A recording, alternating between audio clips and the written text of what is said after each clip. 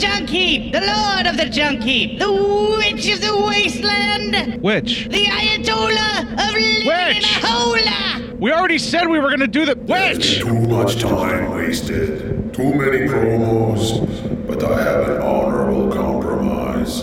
Just record the show. Dude, we already had it scheduled to record. Give me all the credit. The downloads and the Facebook likes. And I'll spare your lives. Whatever. Just record the show, and I'll give you safe passage through my junk heap. Just record the show and release it, and there will be an end to the horror.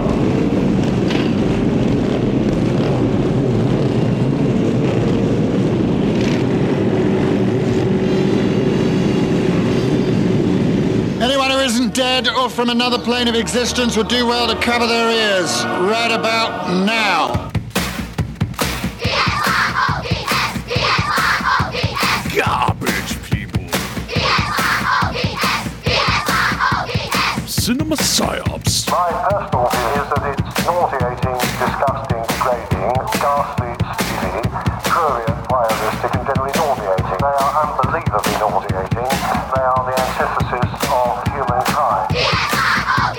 I regard them as disgusting, nasty, horrible, without any kind of merit. I just do not believe that any allegedly cultural activity which strikes at the roots of culture is to be applauded. They represent nothing, to my mind, enduring, decent, or worthwhile. I just do not believe that they contribute anything worthwhile to inflict themselves upon society at large. I would like to see somebody dig a very, very large, exceedingly deep hole and drop the whole bloody lot down it. You know, I think the whole world would be vastly improved by their total and utter non-existence. Cinema psyops with Hort and Matt.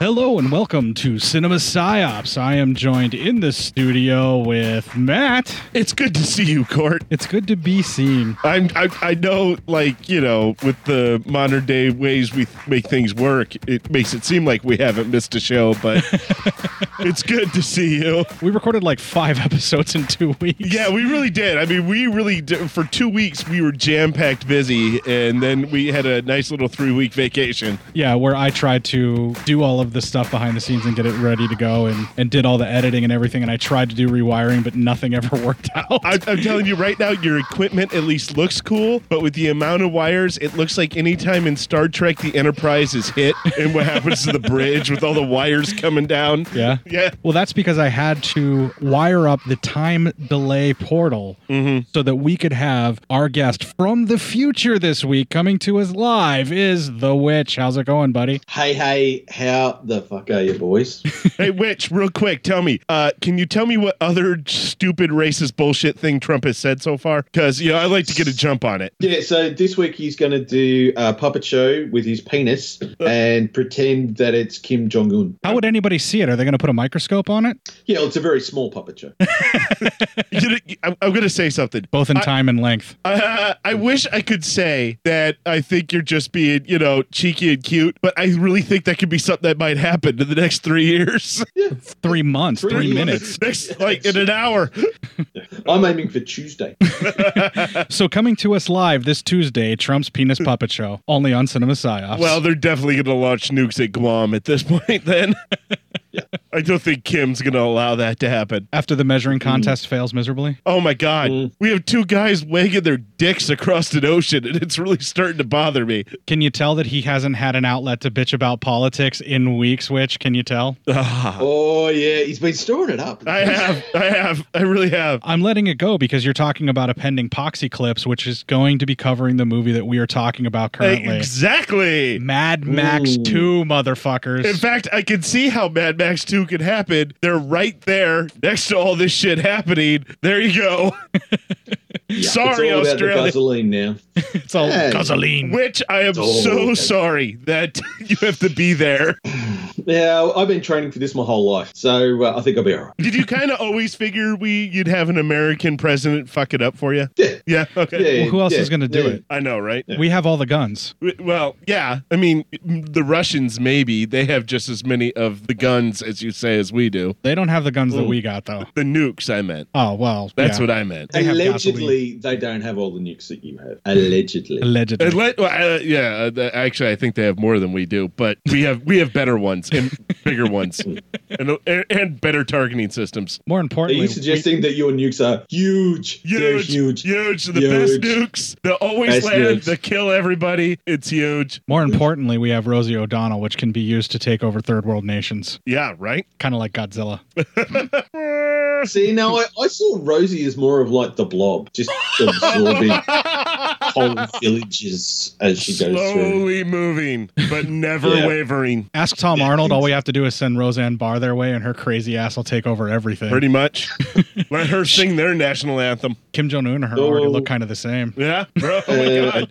You said Rosie O'Donnell, and I think now my penis is actually Trump size. Hey, believe it or not, look at that. You guys just got something in common with Donald Trump. You all don't like Rosie O'Donnell. I got no problem with her. I just was the first person I could think of that would, the first celebrity to fall upon my joke sword. I still like witches. She's more like the Blob, unwavering, always moving forward, never stopping, slowly. And gains power from everything she devours. Exactly. All right, so I don't really have anything to transition into any. No, there's nothing at all. here to do. There's nothing to move from here. No. I want you to transition Rosie O'Donnell as the Blob into Mad Max 2. I dare you. Speaking about an unstoppable force that destroys the entire world, we're going to be talking about Mad Max 2. Beautiful! Oh my God! Well done, sir. Well done. We're going to take a little break. We're going to play a little bit of music, and when we come back, we will have the promo for Mad Max.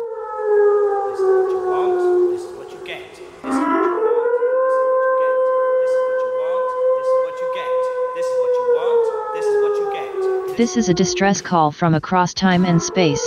I am Babs, the automated biological support system for the humanoid known as the Witch. Witch vs. the Doomsday Clock is the weekly chronicle of his fight for survival and entertainment on the junk heap of the future. Episodes are transmitted in 15-minute pulses across the dimensional divide weekly for your listening pleasure. As you will learn, the future is not set in stone, and a flux capacitor is a girl's best friend. You can find us on Apple Podcasts, Stitcher, SoundCloud, TuneIn, and on your Android device. Come join the rest of the Meat Popsicles in our Facebook group, facebook.com/groups/witch vs. the Doomsday Clock. The replicant known as Witch can be found on Twitter, Facebook, Tumblr and Instagram by searching for THEWYCH. The Witch vs. the Doomsday Clock is a proud member of the Legion Podcast Network. Now in the words of Lord Humongous. Just walk away, and there will be an end to the horror.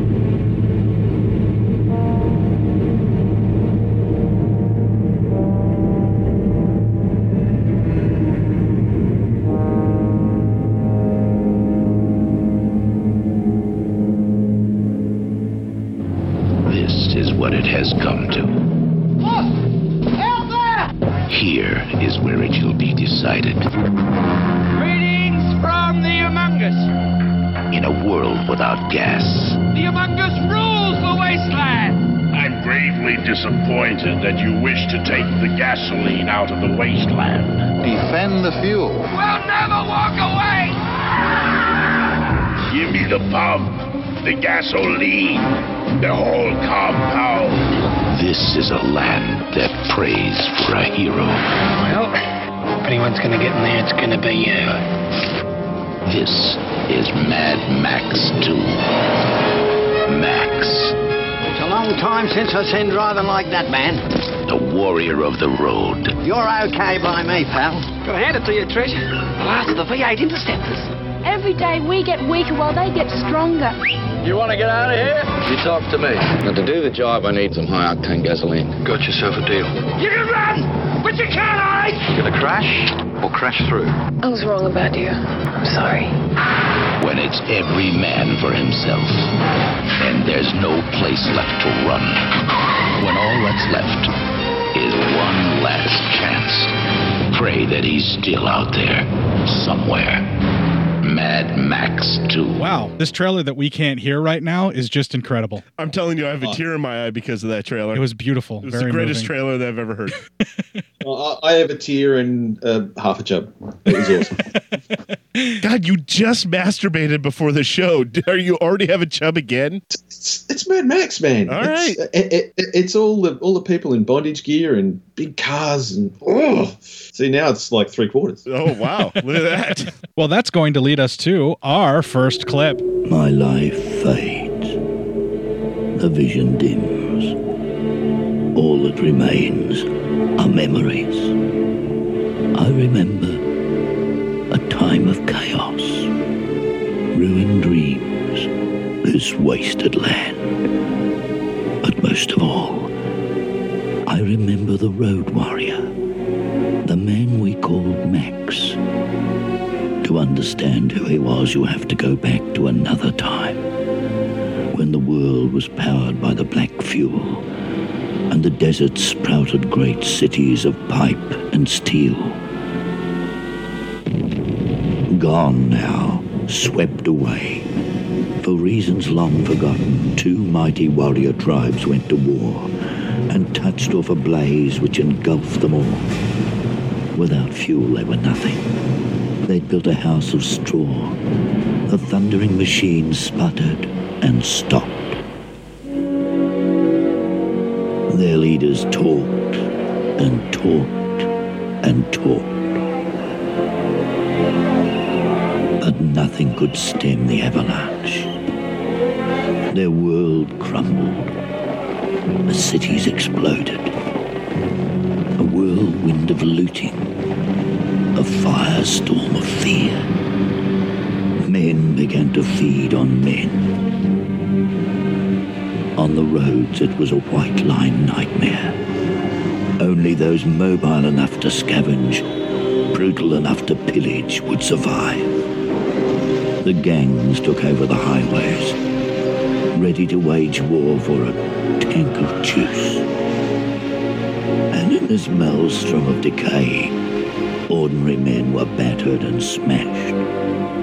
Men like Max, the warrior Max. In the roar of an engine, he lost everything.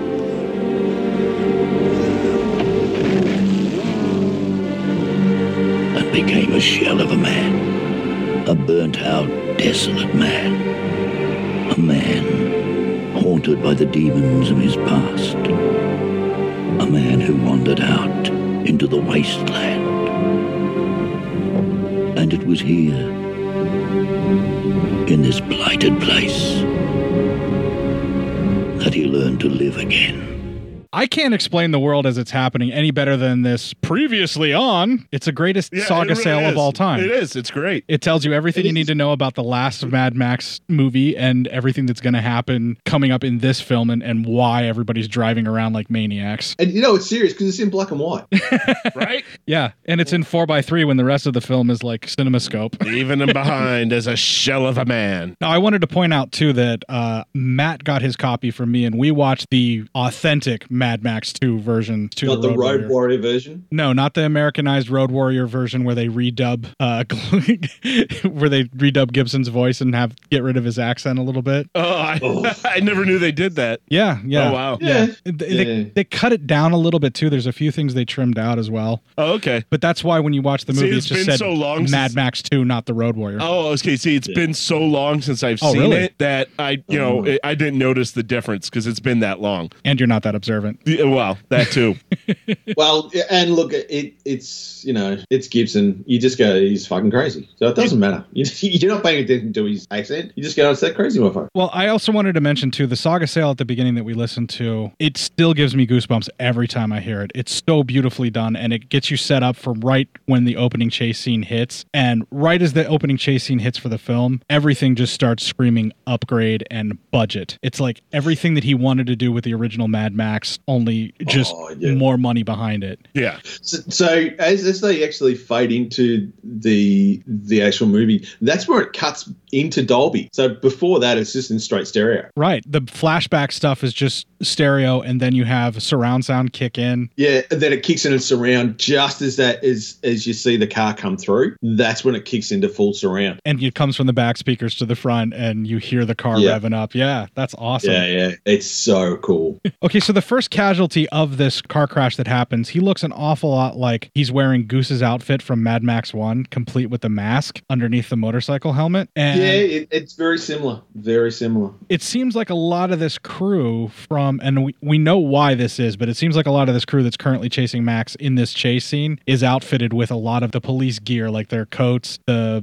face masks and everything like that. And even a few of them have actual cop cars. They're not the original Interceptors or anything like that, because they do say that Max has the last one. Yeah. But, they've got the flashing lights. They've got all the gear. So it's clearly been scavenged. And I mean, technically, this is supposed to take place quite soon after Max. So he hasn't sort of gone a huge distance in time. So that equipment still would have been in reasonable shape. Yeah, and we might as well just go ahead and say it. When we see Lord Humongous later on in the film, you mentioned this when we covered Max. The original idea was going to be that Humongous was going to be Goose. Yeah, that's right. They were going to. I think they were even going to do a reveal that he was going to be more burnt and just basically a husk of a man in a car. But because he has whatever machinations that Goose had, it was going to be Max taking on his old best friend to save these people. Yeah, which is a really interesting idea. Yeah, it would be. Now he's just dressed up like a member of Demolition. Yeah, that's true. Yeah. Well, actually, from bondage gear fresh out of Sydney S&M store. and I suppose to be. Why is it Sydney? Why is it Sydney has the S&M store? Well, that just happened to be where the costume designer got it from. And I do want to be fair. Demolition looks a lot like this guy, because this guy came first, obviously.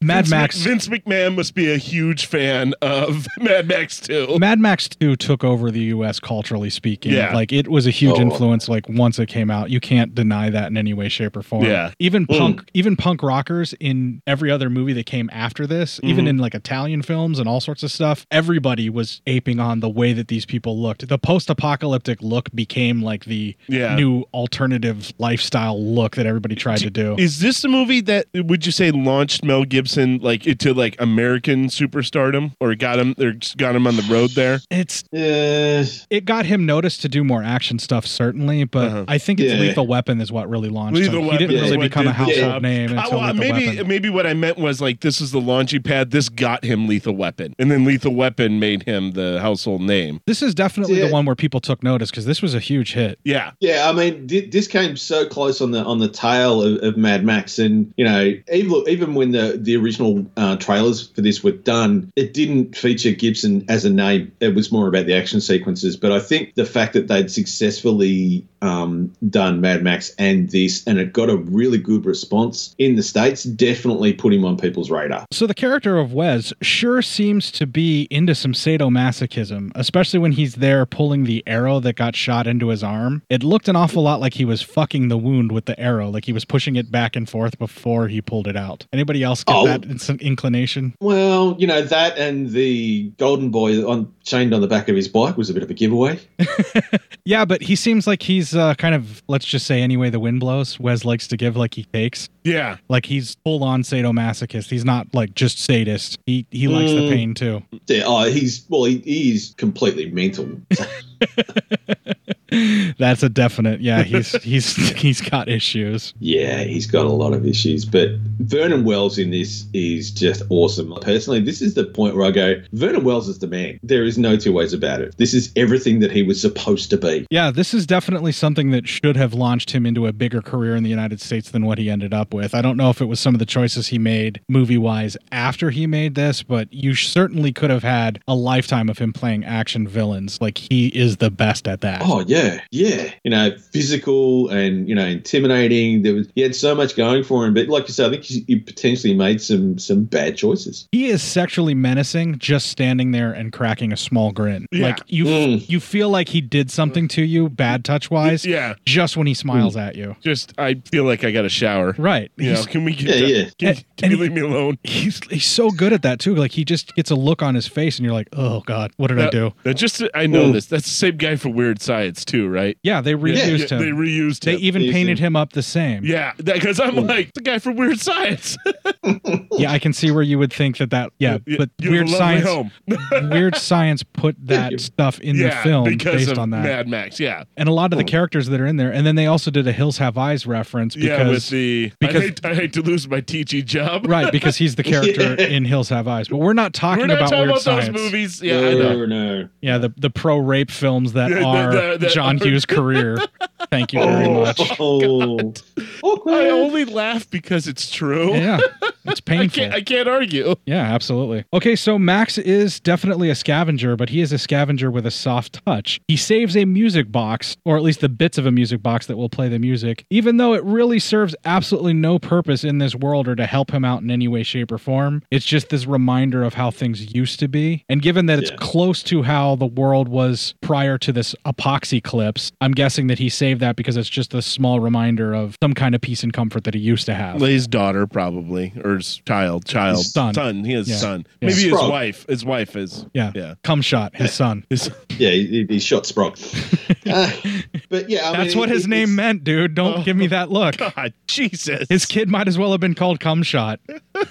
It's true. How's my little money shot? Might as well have named the kid Broken Condom because that's probably how he came out. How's the bit that didn't go in Mum's eye? But did they save the... Oh, my God. Perfect timing, Witch. Okay, so he ends up leaving the crash, and we do see, I'm not going to go through every little piece of this, but because we talk about it being the scavenging and everything, it bears repeating that they basically drive on the road until somebody crashes, and the person who causes the crash gets to keep the gas of the person that crashed. Yeah. That's fair. It's like this apocalypse rule where like even Wes obeys it, where he's like, nah, I'm not going to try and kill him now. Let him have the gas. He won this round. Yeah. And it just seems to be this thing where if they can make you wreck, they get your stuff. Yes. Because you're no longer mobile and you're going to die anyway. Mm-hmm. They're doing you a favor. And he doesn't actually kill the guys that are trapped in the crash. I noticed that. Like, he doesn't give them any kind of mercy or anything. He lets the one guy that reaches up for help. Yeah. Almost, and he's like kind of screaming, and then he just kind of dies there. Max just sits there and watches him die. And then he has this very tender moment with the music box where it's almost like, I've lost my humanity, but I remember what it was like to have it. Yeah. A really weird sequence. Well, you never know. Those guys could have been assholes, too, so who gives a shit if they die? If they're hanging out with Wes, chances are they are. Yeah, I'm just saying. And they were chasing him, trying to kill him. So, seriously, would you waste good bullets on him? No. No, but I mean, you can get a screwdriver and jam it into the guy's ear. Then you gotta reach in and stuff. So no merciful piff about the head and just going about your day. No. You need to get that petrol. You need to get as many containers as possible and get that gasoline. Gasoline. All right, so he leaves the accident scene and drives off after doing all the investigation and the scavenging. And it's important to note that they crash right next to this big rig that's hauling what looks like a trailer full of junk. Yeah. That must have been somebody's apocalypse house. Yep, pretty much. Yeah. When your house is on wheels, you're already home. Look at that, man. And that's when we get to see a gyrocopter just kind of sitting out in the middle of nowhere that Max drives up to. And it's protected by what looks like just a deadly snake, but it turns out that it is a trained deadly snake. And the mouth of Sauron pops out of the sand to basically spring a reverse trap onto Max. Now, hang on, before we go any further, Yeah. Did you notice on the stabilizer of the gyrocopter? The chicks in the back, yeah, there was a painting Yeah. of boobs. It looked like a That's- old school bomber, like she should have been sitting on top of a bomb from the 30s or something. That is Karen Price, Playboy's January 1981 centerfold. Just throwing it out there. That's what it was. So it's actually pretty much 11 minutes in the film before our main character even talks. Did you guys notice that? Yeah. 12 minutes before Max says a word, and it's because he has to. And I like that because it really builds up that whole why say a word. You know, I mean, there's no one around. It's the apocalypse. There's no one traveling with him. There's no one to talk to. He doesn't even acknowledge other people's existence. Like when Wes gets all kind of crazy, like he's going to attack him, he doesn't pay him any mind. He doesn't like flip him off. He doesn't do any kind of thing. Because that's what you do if you're a loner in this environment now, in this new world that's been destroyed. I love that bit. Like I was hoping you'd bring that up. It's interesting that it's until he's forced to with a guy who won't shut the fuck up. Yeah. Because the gyrocopter captain is very obviously a nervous talker. Yes. And even though he thinks he has control of the situation, you can tell he's still scared shitless of Max the entire time. Yeah. Justifiably so, because Max is a deadly fucker. Yes. But I like that he's kind of silent, and it just, too many movies try to force dialogue in where it's just like, okay, your character's alone. He's not going to be just talking to himself the entire time. Some people do react that way. I guess. Where they're alone long I enough like to this talk to though. themselves. I think this just seems more appropriate, especially for Max. What it should have been is he should have had a volleyball that he grabs when he cuts his hand and is angry. And then the blood print leaves a face on it and it becomes his new best friend that he starts talking to. Oh, God, well done. That was a halfway decent Hanks there. Thank you. Yeah, that wasn't bad. Yeah, it was pretty good. It's pretty good. I fucking hate that movie, but it was a good movie. Put him back on the island. Oh, God. All right, so Max, being the resourceful and deadly bastard that he is, has a weapon set up underneath the tank right by the switch that is the kill switch for the bomb that he has installed on his gas tanks. That's awesome. And I love that the gyrocopter captain knows right away, hey, a smart fellow like you will probably have a weapon under there. And he even puts the arrow right on his neck, so all he has to do is pull the trigger and Max is dead. Basically saying, leave the weapon there and shut off the switch so I can get your gasoline. Your gasoline.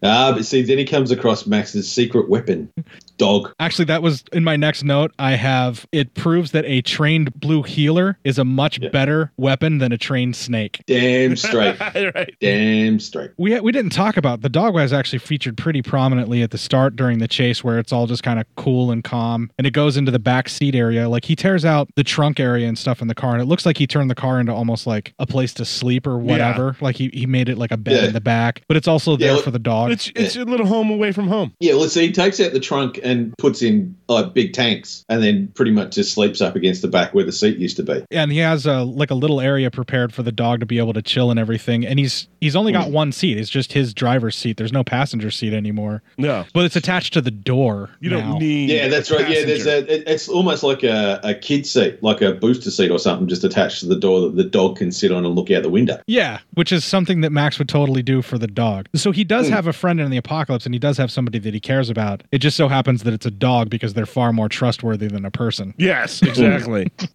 And they're actually more efficient at helping protect you than a trained snake because the dog waited for the opportune moment. Yes. And a snake will turn against you eventually. Well, yeah, they're a fucking snake. What do you expect? The serpent.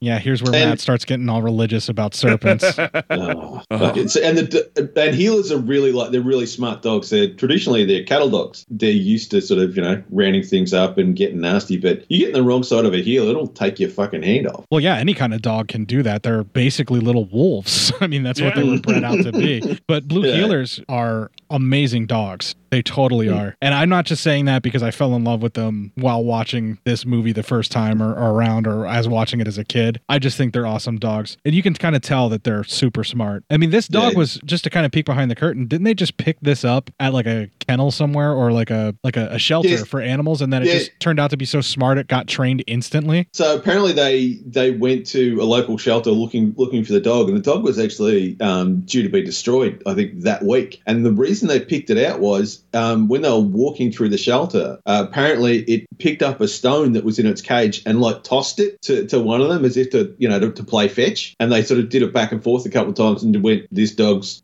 bang on. And yeah, just took it and put it on and, trained it how to do the basics. And apparently it just absolutely ran with it straight away. Yeah, the dog is probably my favorite character in the film.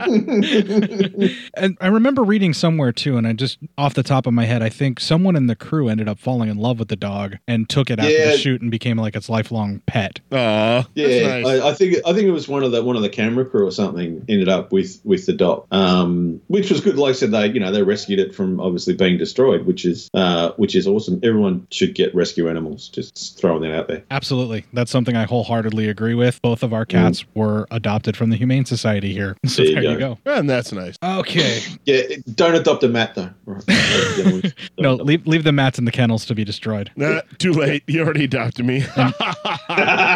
And the You mats, followed you home. It's too late. the mats should always be fixed too, because you don't want the mats to reproduce. Too late. The pilot ends up saving his ass by telling Max of a remote refinery that he happens to know of. I'm assuming that he's flown over it, but he couldn't figure out a way to get to it safely because he's a coward. Oh, of course. Well, in the apocalypse, you're not really a coward. You're just being smart and staying away from trouble. Yeah, damn straight. What some people call cowardice, others call being very intelligent. Survivalism. Yes. Yeah. Well, basically, he tells him that he knows of where the refinery is, and in order to save his life, he says he won't tell him unless he won't kill him. And so that's the kind of promise that he makes Max do. His life for showing him where this refinery is, so Max and him sort of strike up that bargain. And it's basically for the promise of being able to get to where this gasoline is. I'm sorry, guzzling is. In order to keep Max from killing him. My favorite part is right after he says that he's not going to kill him. I love the cut that they do where he's sitting in the dog seat.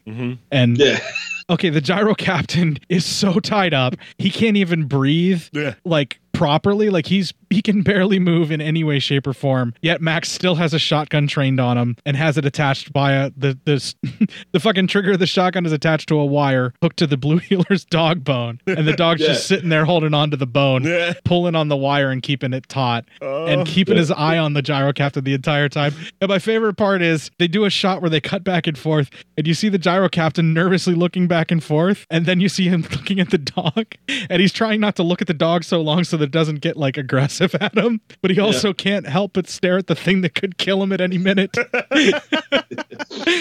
the scene where they're driving and there's a rabbit that runs past. He's like, "Whoa." No.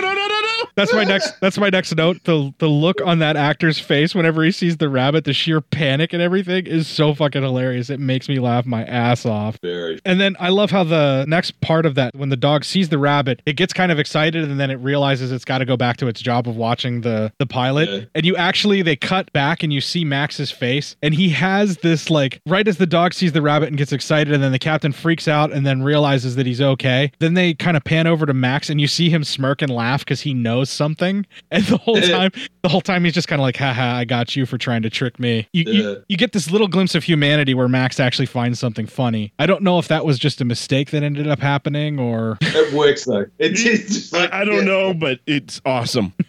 Yeah, it is awesome. And then I have a note when we get to the refinery area, it's very obvious that these people are docked to the tits with gasoline because they have flamethrowers that are manufactured specifically to defend the place. They're able to waste the gasoline that way. So you can tell that owning this much gasoline in epoxy clips is extremely bad news for anyone, as evidenced by the maniacs that are circling the town. They want just the tanker full of gasoline. They want the processing. They want this because this is how you get the power. You have the gasoline, you can control everything else because that's what keeps people alive. Max ends up switching upon seeing this into sort of a surveillance mode, and you sort of see the old school cop in him kind of move in where he's going to watch it and just kind of keep an eye on what's going on and formulate a plan of how he's going to approach this. You end up seeing him eating some dog food while the dog is rolling around looking fucking adorable. That's when I fall in love with the dog every time, when the Blue Heeler's rolling around just kind of like, pet my belly, pet my belly. Look at it. You just want to reach into your TV and go, he was a good boy. Who's a good boy?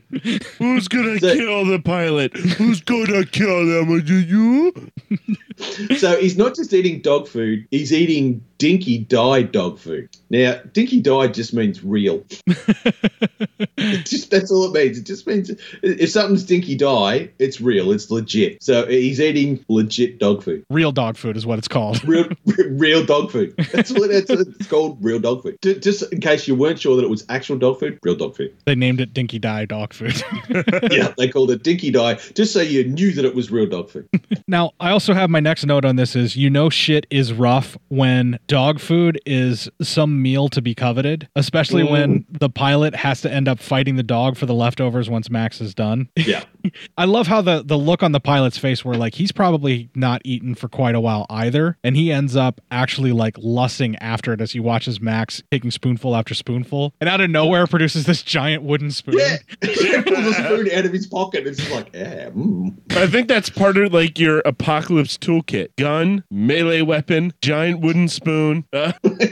Gun, melee weapon, and giant wooden spoon to eat. Yes. The gun to kill the thing, the spoon to eat it with. Yes. And the melee weapon because you need to clobber it in case the shot doesn't work. Exactly. Because you're not doing more than one bullet. Yeah. Don't waste bullets. No, don't waste bullets. Now, this is probably the point in the movie, I reckon, where the soundtrack just comes into its own. There's, this whole sequence where he's doing the surveillance, the music comes in and, you get a real feel for the size of the movie. Look, it feels epic at that stage. It goes from the sort of claustrophobic area where it's Max's immediate car, inside or out, and everything having to do with the car, to where you see that there is an entire world of people that are suffering and trying to survive in this apocalypse. And I think you're right. The music absolutely accents that in a way where the score becomes less minimal and becomes more bombastic and gets sort of a John Williams feel and just is like, you are so fucked. This is how bad the world has gotten. Yeah. And again, there's this sequence with no dialogue at all, just music and vehicles and amazing. Yeah. The visual storytelling that Miller is able to do is unparalleled. I can't think of anybody else that can convey an entire world just through images. You know everything you need to know about Max's life in the first 12 minutes before he even says a word. And then you learn everything you need to learn about what the rest of the world is like and what other people are suffering just in the sequence of the Marauders circling the gasoline town and the people in the gasoline town trying to survive and figuring out what to do to escape.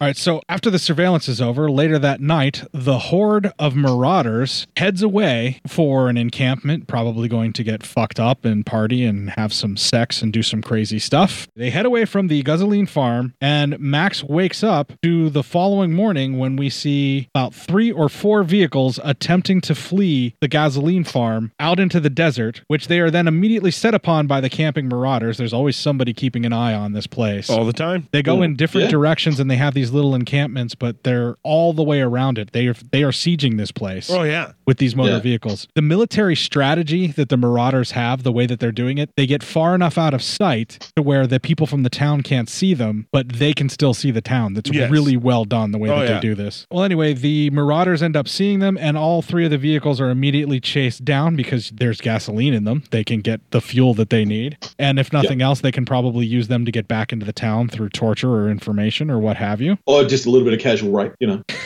Yikes. We're almost there. Yeah.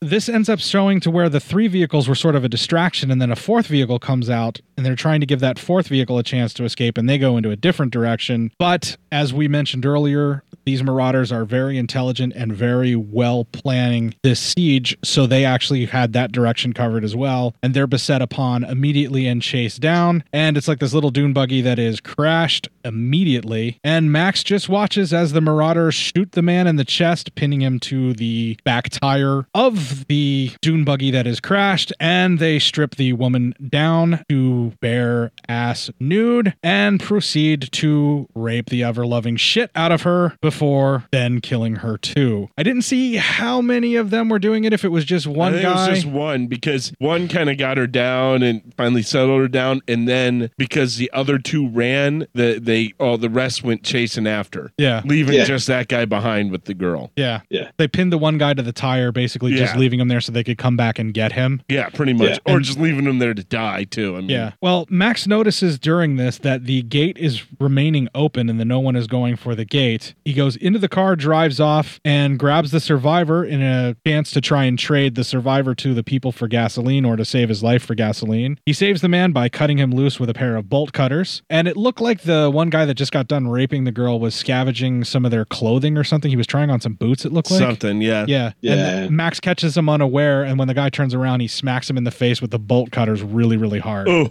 ow. Yeah, but the look on that guy's face, it's almost like, oh, did you want to turn? And it's just like so creepy. It's like, oh, mate, you are so rapey. You deserve a good kick in the face. But he doesn't kill him. No. He just knocks like several teeth out, probably breaks his jaw. Probably some brain damage, but fuck it. In the apocalypse, everyone already has brain damage, so Yeah. that's not really a problem. Probably, but I'm just saying. It's not a concern. Listen, he just needs him incapacitated, all right? He's not out for justice and revenge, okay? He's just out to get some shit going. That's the difference between Paul Kersey and Max Rockatansky. That's right. Paul Kersey is out for revenge. Yes. Max Rockatansky is just going to lay you out. He's just and trying then to take your survive. shit. Yeah.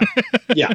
Even if you are a horrible rapist asshole. Yeah. Well, he picks up the survivor and he ends up driving him straight into the gasoline town, but he stops just outside of the gate, pulls the survivor out of the car with him and carries him over one shoulder, and then the other arm is holding up all of his weapons to kind of say that he's coming in peace and that he just wants to bring this guy back. Everybody ushers Max and the guy back into the city. They end up trying to take care of him and trying to fix him in whatever medicine they can actually do for the wounds or what's going on. Yeah. They're trying to treat him and save his life. And then they end up tying up Max and handcuffing him down to a railing somewhere, like running around the town. It's like with this crosswalk for the oil rig part or something like that. Well, because Max says, well, I had to deal with this guy to, save him and get gasoline. And basically, Papagalo, who's the guy's in charge, just as well, your deal died with him. My wife actually had two observations because she watched this with me while I was doing the notes. And her first observation was after the first attack with all the marauders and their assless chaps, she looked at me and she said, wouldn't their butt cheeks get sunburnt? No, this is nuclear skin. They're fine.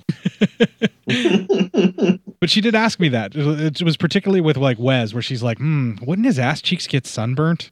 They should be getting sunburn out there. So leave it to wives to ask the important questions. The practicalities of wearing chaps in an apocalypse. Exactly. Of having your ass hanging out in the apocalypse. So on a weird side note about Wes's butt, that's a segue if I've ever heard one. A sexy segue. Yeah. Where they were filming is out in Silverton, which is in New South Wales, near one of the mining towns out there. While it looks really hot, it's like fucking cold, like single figures Celsius at night. And a lot of that shooting was so cold that basically once Wes's skin started to turn blue on his butt, they'd all go inside. Oh, God. Okay, so that actually leads to another observation that Bev had later on in the film. She actually mentioned that his butt looked red, like maybe it did get sunburned. Yeah. I'm wondering if he got freezer burned for being out that cold. His butt fell off because of frostbite. That's right, butt fell off. Apparently, originally, he was just going to be completely just arseless chaps, and they ended up just giving him the back flat because he kept hurting himself jumping off and on the bike. That's great. That makes sense. So the citizens come out from the gasoline town and they grab their fallen comrade and they're trying to resuscitate him. They're trying to bring him back from the brink. And while they're trying to attempt to revive him, that's when Max ends up getting cheated out of the gasoline because he dies. And what was Papamalo? Is that how you pronounce the guy's name? Papagallo. Gallo. I'm sorry. Yeah. I just call him the leader in my notes because I'm not even trying to pronounce that again. So I'll say leader and then Witch can correct me with his actual name from here on out. I'm totally fine with that. But the leader, Papagallo. Thank you very much. We have a bit now to do here, Mitch. There's a thing. Yeah, I like how he points at you like you can see him. I was waiting and I'm pointing. Pointed at you, and then you literally said it right when he pointed at you. I'm starting to think there's a camera in here. There is. All right. Yeah. Okay. Is it underneath the table? Yes. All right. So the leader, Papagallo. Thank you very much. tells Max that the deal that he had for the gasoline was with the man who just died, and therefore that contract is now null and void. So they take his vehicle because it's the apocalypse and that's what you do. They almost kill his dog because they're going after the dog ends up going after the mechanic who's messing with the car, and Max ends up pulling the blue healer. Do we ever hear the dog's name, or is it just Dog? Dog's name's Dog. Yeah, it's just Dog. That's what I thought. Okay, so all dogs are called Dog. Makes sense. So he pulls Dog off of the mechanic, who is apparently paralyzed from the waist down, but they have him in this hoist thing so he can work on cars at various heights. It's really ingenious the way that they do that. It's excellent. And by the way, the mechanic in this is how I pictured what Ricky Morgan looked like in the 80s. From the Hailming Power Hour, by the way.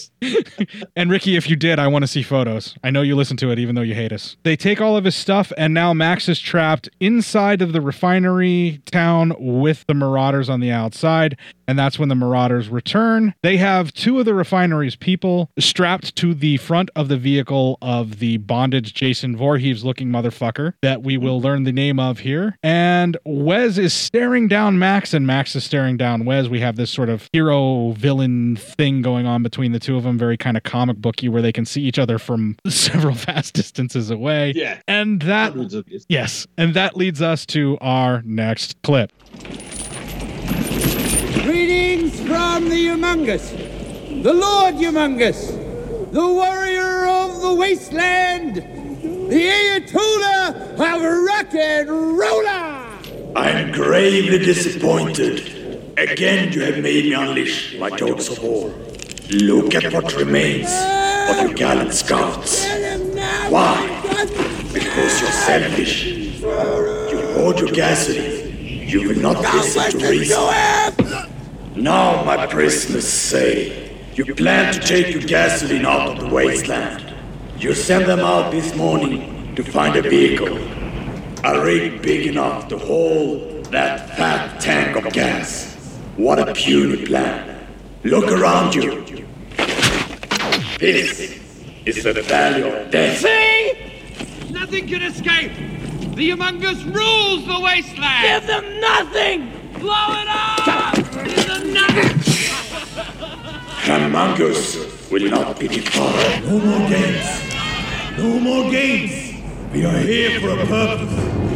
We come with an offer. No more talk. We go in. We kill. We kill him.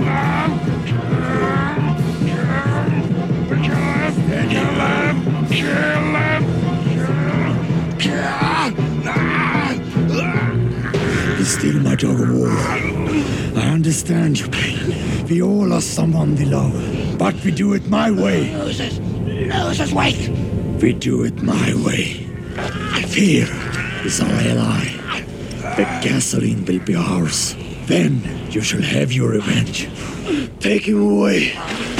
There has been too much violence, too much pain. None here without sin. But I have an honorable compromise. Just walk away. Give me a pump, the oil, the gasoline, and the whole compound. And I spare you lives. Just walk away. I will give you safe passage in the wasteland. Just walk away, and there will be an end to the horror.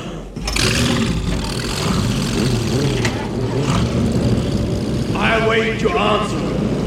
You have one full day to decide.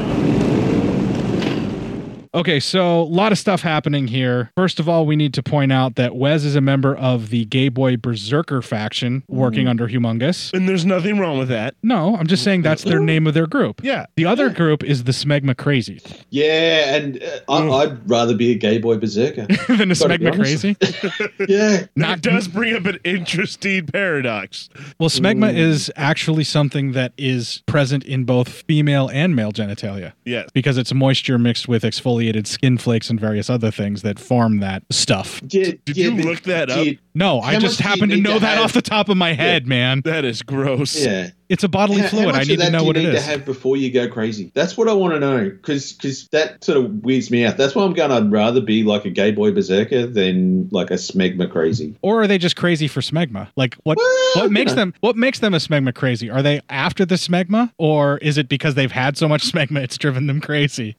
Inquiring minds want to know. We've run out of Vegemite and that's the last salty treat left to eat. Oh, God damn it, man. Note to self, try smegma on toast. Oh, God damn it, man. But see, Wilson, I never noticed that before until I watched it with the subtitles on, just to kind of get a little bit of an idea of what's going on, the different factions that are working under the Lord Humongous. But I think what I always suspected from seeing this scene is Humongous took two different groups of marauders that may have been warring factions and united them under his reign, and they all must obey him through a combination of fear and respect or whatever you have that he might be able to do. Or he's produced shit for him, so they're like, well, he's always produced for us from the past, so. Right. And so this two different factions, your gay boy berserkers and your smegma crazies, I didn't remember hearing another term. So I'm wondering if he named them that, or if that was just the names that they went for, because they're very different. It looks like the gay boy berserkers may be more motorcycle driven. Yeah, they're all bikers, and the smegma crazies are all vehicles. Right. So that's their differences, whether you're riding in a cage or if you're riding out on a motorcycle or a dirt bike or what have you. And that's kind of how I took it, as maybe the bike guys were warring with the car guys, as which does happen. You have bikers and car guys always head to head with stuff, because one always thinks they're better than the other. On both sides, it happens. Your motorhead for cars is always going to look down on your biker and vice versa. Yeah. Okay, so during this clip as well, the little feral boy ends up escaping and tosses his Bladerang. I don't know what else to call it. It's like a fucking knife that's like a boomerang, but if you don't catch it with the right glove, it chops off everything. Nothing's more Australian than this moment right now. A Bladerang? Yeah. Oh yeah. The stainless steel just razor boomerang. That's as Aussie as you want to get. Absolutely. It's awesome. Well, anyway, the kid tosses it once, and he's trying to kill Wes because Wes is obviously the bad guy to go after. He's the leader of the gay boy berserkers. I just love saying that term. I can't get enough of it. And Wes ducks the first time, and it goes out, and then it comes back. The kid catches it, and then the kid tosses it at Wes's head again, and this time he ends up slaughtering Wes's cum dumpster. There's no better term for it. Yeah, okay. Now, if you asked Vernon Wells, apparently there was a deleted scene that suggested that the Golden Boy had been rescued by Wes and was actually like his surrogate son, but that's only according to Vernon Wells. Because he didn't want to make it that he was actually a gay character, even though he was working with the gay boy berserkers. Now, Court, if you want to be respectable, it's not his cum dumpster, but his cum receptacle. No, in the apocalypse, he's a cum dumpster. There's no respect in the apocalypse. I use that term for anyone that is just there for the sexual gratification of another person, and I'm pretty sure that little golden boy, that's all he's there for. I gotcha. Okay, I get it. I just thought, He's basically treating him like Danny McBride treated Channing Tatum at the end of The End. I think that was supposed to be the point. You see that shit? I slide right in there. All right, so fucking G.I. Joe, dude. After Wes's cum dumpster is killed by the feral kid's Bladerang, Wes freaks out, grabs the Bladerang, and just tosses it out in the middle of nowhere. And the feral kid does sort of a backflip and then goes and hides in his little ferret hole thing that he dug, that weird tunnel. That one guy goes to catch. That does happen too, but that's he goes to catch it and he ends up losing his fingers. Now he's the mouthpiece. Yes. Now the idea that Miller had, this is something that I read as well, or Miller and the filmmakers had, was they took the ultimate villain character and split him into three different people. Oh, I gotcha. Humongous is the brains and sort of brawn. Wes represents the insanity of a villain, and then the mouthpiece is the main guy, whatever he is, who does that speech. And yes, he does lose his fingers from the Bladerang as well. And they all just laugh at him. You fucking asshole. That was in my notes, but I had to mention the death of the cum dumpster because I had to get to that first because I want to keep saying that cum happened dumpster first. It was to say cum dumpster, sure. So that character is called Toady. Toady, yes. Toady. He is the Toady. And he's just a minion, just a faceless little turd that is the voice. That's the only reason he gets to stay is because he can actually speak. How sad is it that your life is going to be an orator in the apocalypse for a horribly burned Jason Voorhees knockoff? Yeah, really, not a lot of Bad. choices. That seems like easy work. You just have to be the voice. Yeah, but he may be more than just the voice. Something tells me that he is also a cum dumpster for a few of the. Oh, see, yeah, that's a bad. Now, if all he has to do is talk, then you know that's a pretty easy job for the apocalypse. You got it pretty made. But I'm pretty sure in the if apocalypse, you also have to be the cum dumpster, then things are going badly for you. in the apocalypse, you have to give up one of the rings. I'm sure. I'm just saying. Okay, so Wes freaks out and ends up wanting to go in and kill, and he's just having a nuts kind of moment where he's angry and upset about the loss of his surrogate son. Yeah, don't even bother. The loss of his cum receptacle. Yeah, his cum dumpster, his pretty boy who's just there to his cum catcher. Yes, whatever. And the thing is, like, when Humongous is like trying to like basically like choke him out, he actually says, you know, like, be still, my dog of war. I understand your pain. We've all lost someone we love. So to me, I think that pretty much says cum dumpster. Absolutely. And also what's going on there is he's starting to choke him out. It's because he can't control Wes and calm him down otherwise. So he actually has to literally put him in a chokehold and make him pass out in order to get him to stop. And that's why Wes is going absolute ape shit. And that's one of the things that he does say. He does basically tell him that we've all lost someone. So you kind of get a peek behind Humongous as well. He's not necessarily where he wants to be. This isn't something that he enjoys. He doesn't want to be this person. It's just that this is all he has left, is to be this scavenger. You get a hint of sadness in his voice where he's like, you feel like he doesn't want to be this person. No. But everything that mattered to him is gone, and so he doesn't have anything to attach him to this world. So he's just going to take whatever he can until he dies. That's and it starts to blur the lines between Humongous, Wes, and Max, because they're all so closely aligned. You know, they've all lost someone they love. They're all just surviving. They're not where they want to be. They're just surviving. Yeah, there's really blurred lines. More or less, whoever side you're on is because of the person that you followed beforehand. Because you follow Max, and Max kind of gets set up to be your hero. But if you reshot this film, or if you just kind of recut it in a certain way, you could be following Humongous, and you could see where Humongous would be the hero because they need gasoline to survive, and these people are hoarding it. You know, there's really no good side. The other side of it is hoarding all of this gasoline, and the other people need it in order to survive because you got to stay mobile in this world, you know, to be able to get things to scavenge. And so it's an interesting idea that, you know, everybody is a victim, even the ones who are victimizing. So on a completely random note, have you ever seen the anime Fist of the North Star? Absolutely. So Lord Humongous, right there. Yeah. Yeah, I totally get what you're getting at. That's awesome. Every time I see like, every time I watch this, I just go, oh, it's Fist of the North Star, and then I have to watch Fist of the North Star. These two would make a great companion piece, but don't watch the live action Fist of the North Star. Go straight back to the anime. Oh, yeah, no, the live action one, not good. No. All right, so after chokeholding Wes and making him pass out, Humongous then delivers the ultimatum that we heard in the clip. Just walk away, and there will be an end to the horror. Just walk away. Which I deliver to Matt on the regular whenever he's doing something to annoy me.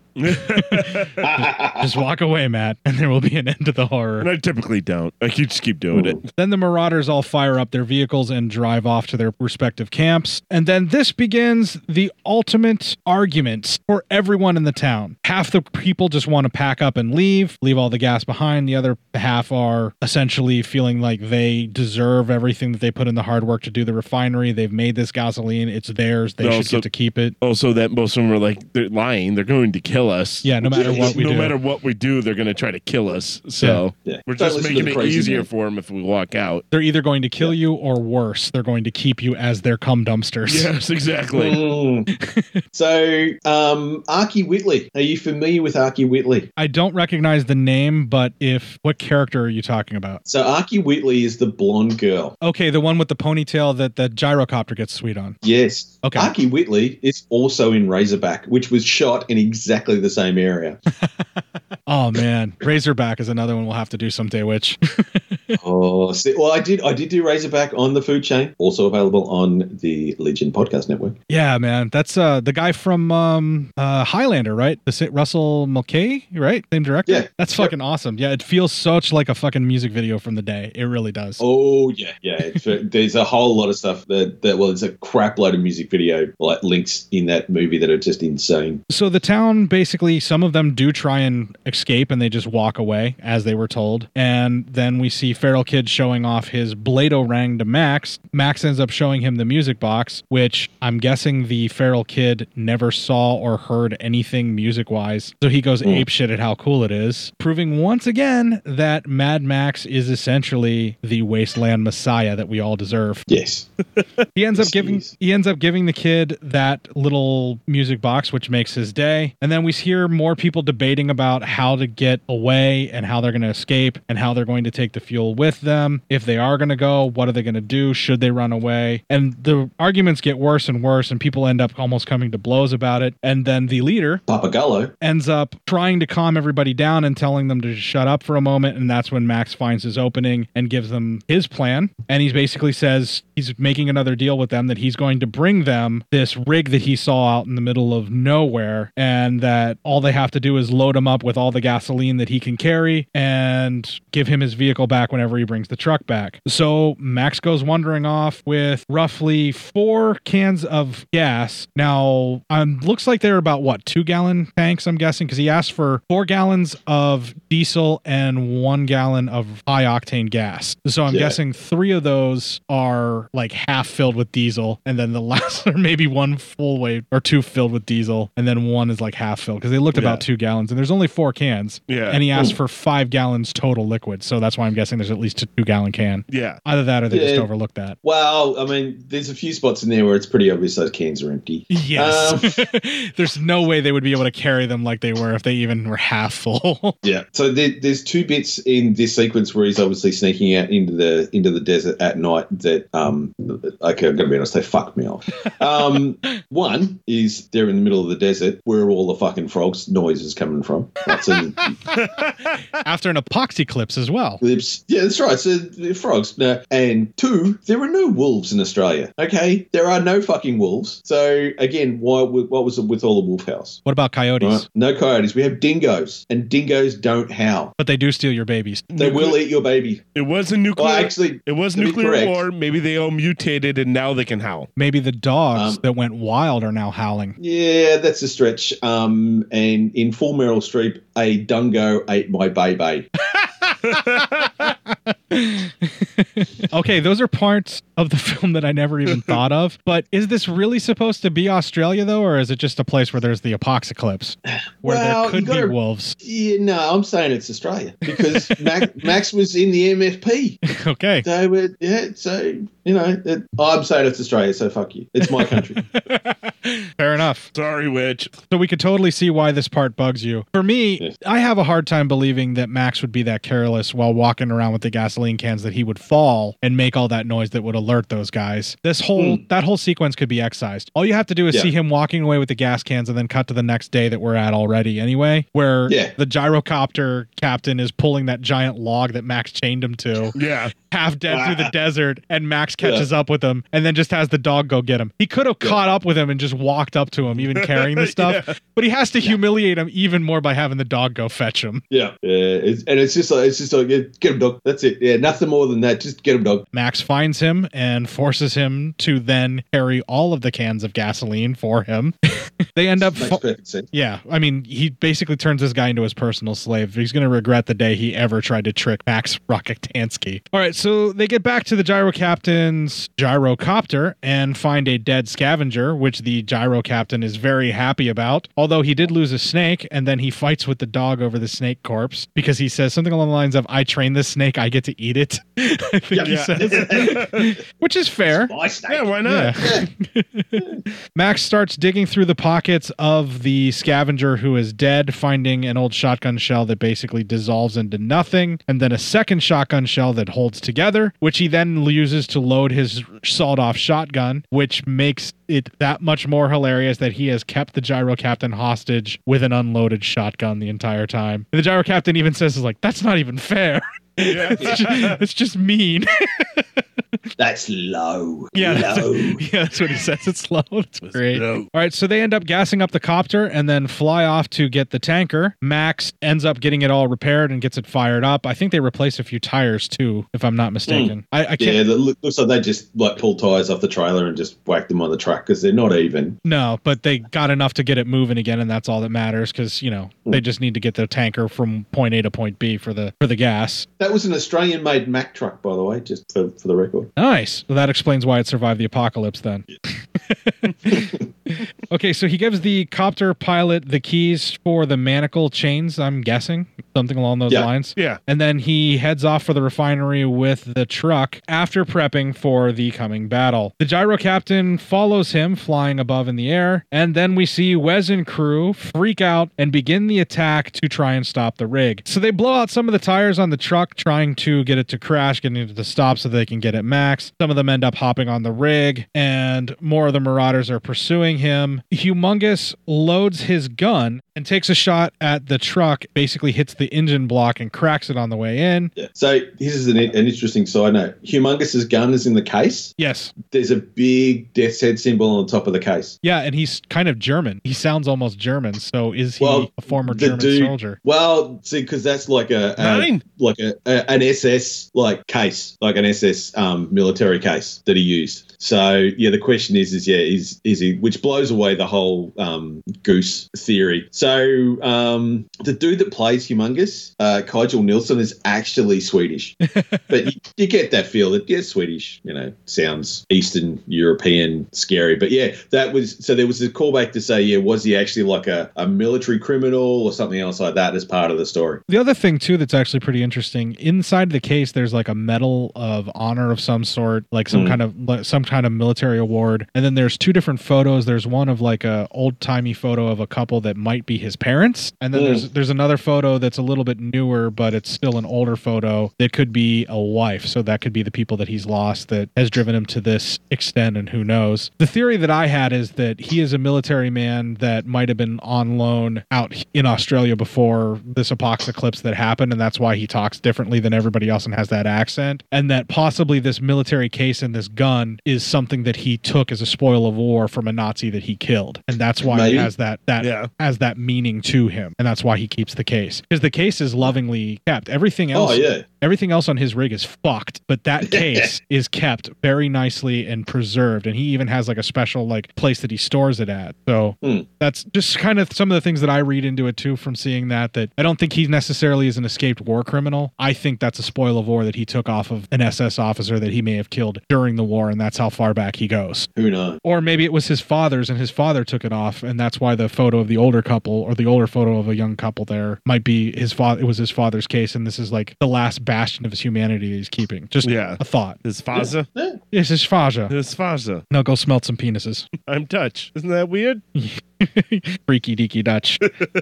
All right, so Humongous takes the shot, cracks the engine block, but Max ends up flying past and pulls up a sort of makeshift tent, giving us some much needed rare non-rapey nudity in the film, because there's a couple throwing down inside the tent. The lady's on top, so rock on. The only time you can actually say thank you movie during this film with its nudity. Yeah, and it's a callback to the very start of Mad Max. Yes, yeah, where the blow their couples out there and their tent gets blown off of them or whatever. Or was it was a tub? No, right? they were out there, and then the coppers were spying on them, and they didn't realize until the very last minute. But it's almost like you could almost go, it's very, very similar. Enough of a callback, anyway. There's a lot of stuff where they have little subtle hints like that in this film for the first one as well. So I definitely kind of got that sensation that might have been what they were referencing, was the couple that were in the wading pool having sex out in the middle of the outback there. All right, so the engine block is all shot up, but Max still takes the rig on into the final stretch and gets it right in to the town, with two vehicles of the Marauders following closely behind, and they get inside. They're still desperately trying to stop that truck because that means they can move the tanker without them, and this is trouble for them. Max makes it in. Wes is on the truck still at this point, and then the gasoline people start fighting with all of their might to get the Marauders out and or kill them and incapacitate them. Wes causes a serious amount of damage and shitloads of problems as he's moving around. He ends up killing a guy after doing this very dramatic backflip over top of him. Yes, that you can actually totally see the springboard. You're ruining the magic. No, you can totally fucking see the Yeah, springboard. no. Totally fucking see it. And you can totally tell that he turns into somebody that's slightly more svelte than the actual guy playing Wes, because that was not Vernon Wells doing that flip. Yeah, that was not Vernon Wells doing that flip. No way. Yeah. Although he would probably have us try to believe that that was him. And you know what? If Vernon Wells, I meet him and he tells me that he did that flip, he did that flip. I'm not arguing with him. You did that flip. Of course you did that flip. Of course you did that flip, and you did not have a springboard. It was obvious. You do that flip right now. Now you choose not to, and I respect that, but I believe you could do that flip now. As a matter of fact, I would never try to pressure you, but I believe that you could. I just want to say I believe in you. That's all I want to say. Please don't hurt me, Mr. Wells. Please don't hurt me. Can you I let go totally of my hand believe now, he sir? didn't have angry gay sex with that blonde boy. Yes, he was your ward. He was your Dick.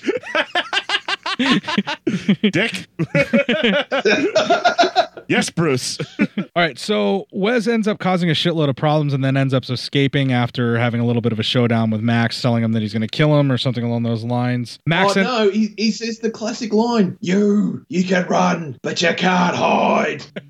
That is the cheesiest line on the face of this earth. I hate when that's in movies. I mean, of course you could hide. But when Vernon Wells can delivers, hide. when Vernon Wells delivers it, it's absolutely not cheesy in any way, shape, or form. Mr. Wells, you're hurting my head. Please, Can you Mr. let it go, Wells. please? Please, Mr. Wells. I'm so sorry. All right, so then Max ends up maintaining the flamethrower after the leader, Papagallo, gets shot with an arrow and ends up falling down. He takes one in the hip. All right, so the gyro captain ends up putting some moves on the young blonde lady that ended up in Razorback shortly after this. And we then find that the truck actually can be fixed. The mechanic says everything that's wrong with it, which is relayed back and forth. And instead of having the leader, Papagallo, walk over or be dragged over to talk directly to him, he shouts to a guy who then shouts to a guy who talks to the mechanic and then shouts back. They have the world's worst version of telephone call going on, shouting across the camp. And I can't remember everything that he is, but the engine blocks crack. They have to fix the water pump. There's a bunch of stuff that's wrong with it. The mechanic says he needs 24 hours. Then the leader, Papagallo, says he can have 12, which I think is exactly how much time that the mechanic wanted anyway. He just asked for more so that he would have enough time to fix it. Or he acts like he can make it work. Every mechanic in the world. As every technical person in the world should. Even when you are a coder, you tell them it'll take you twice as long as it actually will. Of course. So when you get it done in half the time, you look amazing. Definitely. Every tech guy does that. That's you're pulling a and gal. Scotty. Every tech guy and gal does that. Yes, you're pulling a Scotty. When you say you can't do it, you don't have the power, and then all of a sudden, but all of a sudden it happens. Yeah. It turned out you had the power all along. You already knew that, but you got to look good in front of the captain. Because the only time he notices you is when there's a problem and he needs engineering. Well, also it probably gets you another bottle of scotch down the line. So you're just trying to get to the next bottle. Oddly enough, Chekhov drinks scotch and Scotty drinks vodka. Yeah. Weird. Now, if you were curious about this movie being in Australia, there is one point in here where it would 100% confirm it. And when they're shouting to everybody to go and do stuff, there's a bloke there called Timbo. Okay. Right. So names that end in O, typically Australian. Timbo, Ambo, Servo, Bottolo, Jimbo. Septo. Names that end in O. Yeah. Pedo. Pedo, yeah. We got Matt covered on both sides there. Pedo and Septo. Oh. He's more upset about the pedo than the Septo. Yeah. Okay, Pervo, Devo. Pervo? That's Pervo. fine. Interesting fact about Devo. When you have a problem, you must whip it. Whip it good. Why are you all wearing these funny hats? They seem stackable. Are they not men? No, they are Devo.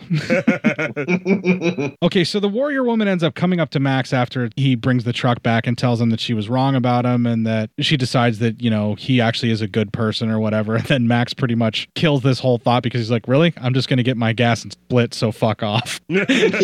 And fans of Farscape should recognize the warrior woman if you painted her all in blue. Correct. Holy shit. Same actress, yeah. Wow. Yeah. Having a hard time deciding which version of her I crush over more, as the warrior woman that's all powerful fucking warrior goddess. Alien. Or the blue. Yeah, alien. Oh, you smurf fucker. I would totally kirk that blue chick. No two ways about it. You would learn your way around alien which is anatomy. also a smurf fucker. Oh, I'd be just just Call me Gargamel. Call me Gargamel. Call me Brainy.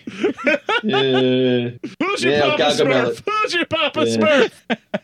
Oh, yeah, Gargamel this baby. Next, he's going to talk about how he's going to do it in the Azrael. Okay, we got to get back to the movie here. We're almost done, guys. Come on. Well, Max basically decides he's going to split and he just wants the gasoline. So that night, Humongous and his men go on a torture murder frenzy. This is done in cross dissolves, but from the looks of it, they are partying it up and they are just going crazy, crucifying people, lighting them on fire. It looks like they were drawn and quartering the first guy that was stuck between two tow truck rigs where they had him tied up, and I think they were going to then quarter him after they drew out his guts. Like they just hint at it. You don't see a lot of the stuff, but it's just enough to where it plays in the back of your mind that Humongous is making the people that they're holding hostage pay for what the town has just done. Yeah, and the whole time, he's ranting and raving and, just obviously driving them insane. He's doing like dramatic hand gestures too, where he's doing like the metal thing. Like you could almost see like Bruce Dickinson, the way that Bruce Dickinson in Iron Maiden, when he performs, he does those dramatic gestures to get to the back of the auditorium. And you see a lot of those same kind of like the claw hand movements and all that kind of stuff where he's like almost operatic with his performance, where he wants them to see him. It's like full flex. It's just like, I'm going to flex and point, do that. Oh, what time is it? Oh, check my pecs. These are breasts made out of meat. They are called pecs. Yes. And for being a dramatically mutated and radiation burned human being, the Humongous is in terrific shape. Oh, yeah. Guy doesn't skip leg day. No. Except for his face. Not so much. Well, that's why he has the Jason Voorhees mask. Yeah. And I think something happens. This is what Jason Voorhees would be if he did CrossFit. And I think his neck is so burned he can't hold up his own head, which is why he has that rubber gasket thing with the springs to hold up his own head. No, that's just for the look. Well, there's that, but I think there's some practicality to it as well. Sure. He also states, too, that none of them will escape alive as he's torturing all these people and tormenting the people behind the walls psychologically. But the whole town is busy working all night trying to get the truck repaired, trying to get all of their vehicles ready to go and get the rig ready to move so that they can get ready to get out as soon as possible because they need to make an exodus. And then we see the gyro pilot trying to convince the young blonde lady from Razorback to leave with him and to go off and hunt a Razorback. He thinks he's got it. He thinks he's going to have her go with him, but then she starts feeling guilty and she just can't go with him or leave the people behind because she's actually somewhat of a moralistic person in an apocalypse. Not going to live very long without someone to protect her. Yeah, that's right. Because you can't have morals in an apocalypse. You can't be running this kind of business. All this time, Max is filling up his gas tanks, and that leads to our next clip. I told you, he's leaving. What did I tell you? Look, he's leaving. Look, I don't have time for long speeches. I want you to drive the tanker. Sorry. We had a contract. I kept my part of the bargain. We'll make a new contract. Got all I need here. You don't have a future. I could offer you that. Rebuild our lives. Max, buy a ticket for 2,000 miles. You have to come, Sonny. This is where we're going. Paradise. 2,000 miles from here. Fresh water, plenty of sunshine, nothing to do but breathe. No, thanks. What is it with you? Huh? What are you looking for? Come on, Max, everyone's looking for something. You happy out there, are you? Hey, wandering? One day blurring into another? You're a scavenger, Max. You're a maggot. You know that? You're living off the corpse of the old world. Tell me your story, Max. Come on, tell me your story. What burned you out, huh? Kill one man too many? See too many people die? Lose some family? Oh, so that's it. Your loss of family. It make you something special, does it? Hey? Listen to me. Do you think you're the only one that's suffered? We've all been through it in here. But we haven't given up. We're still human beings with dignity.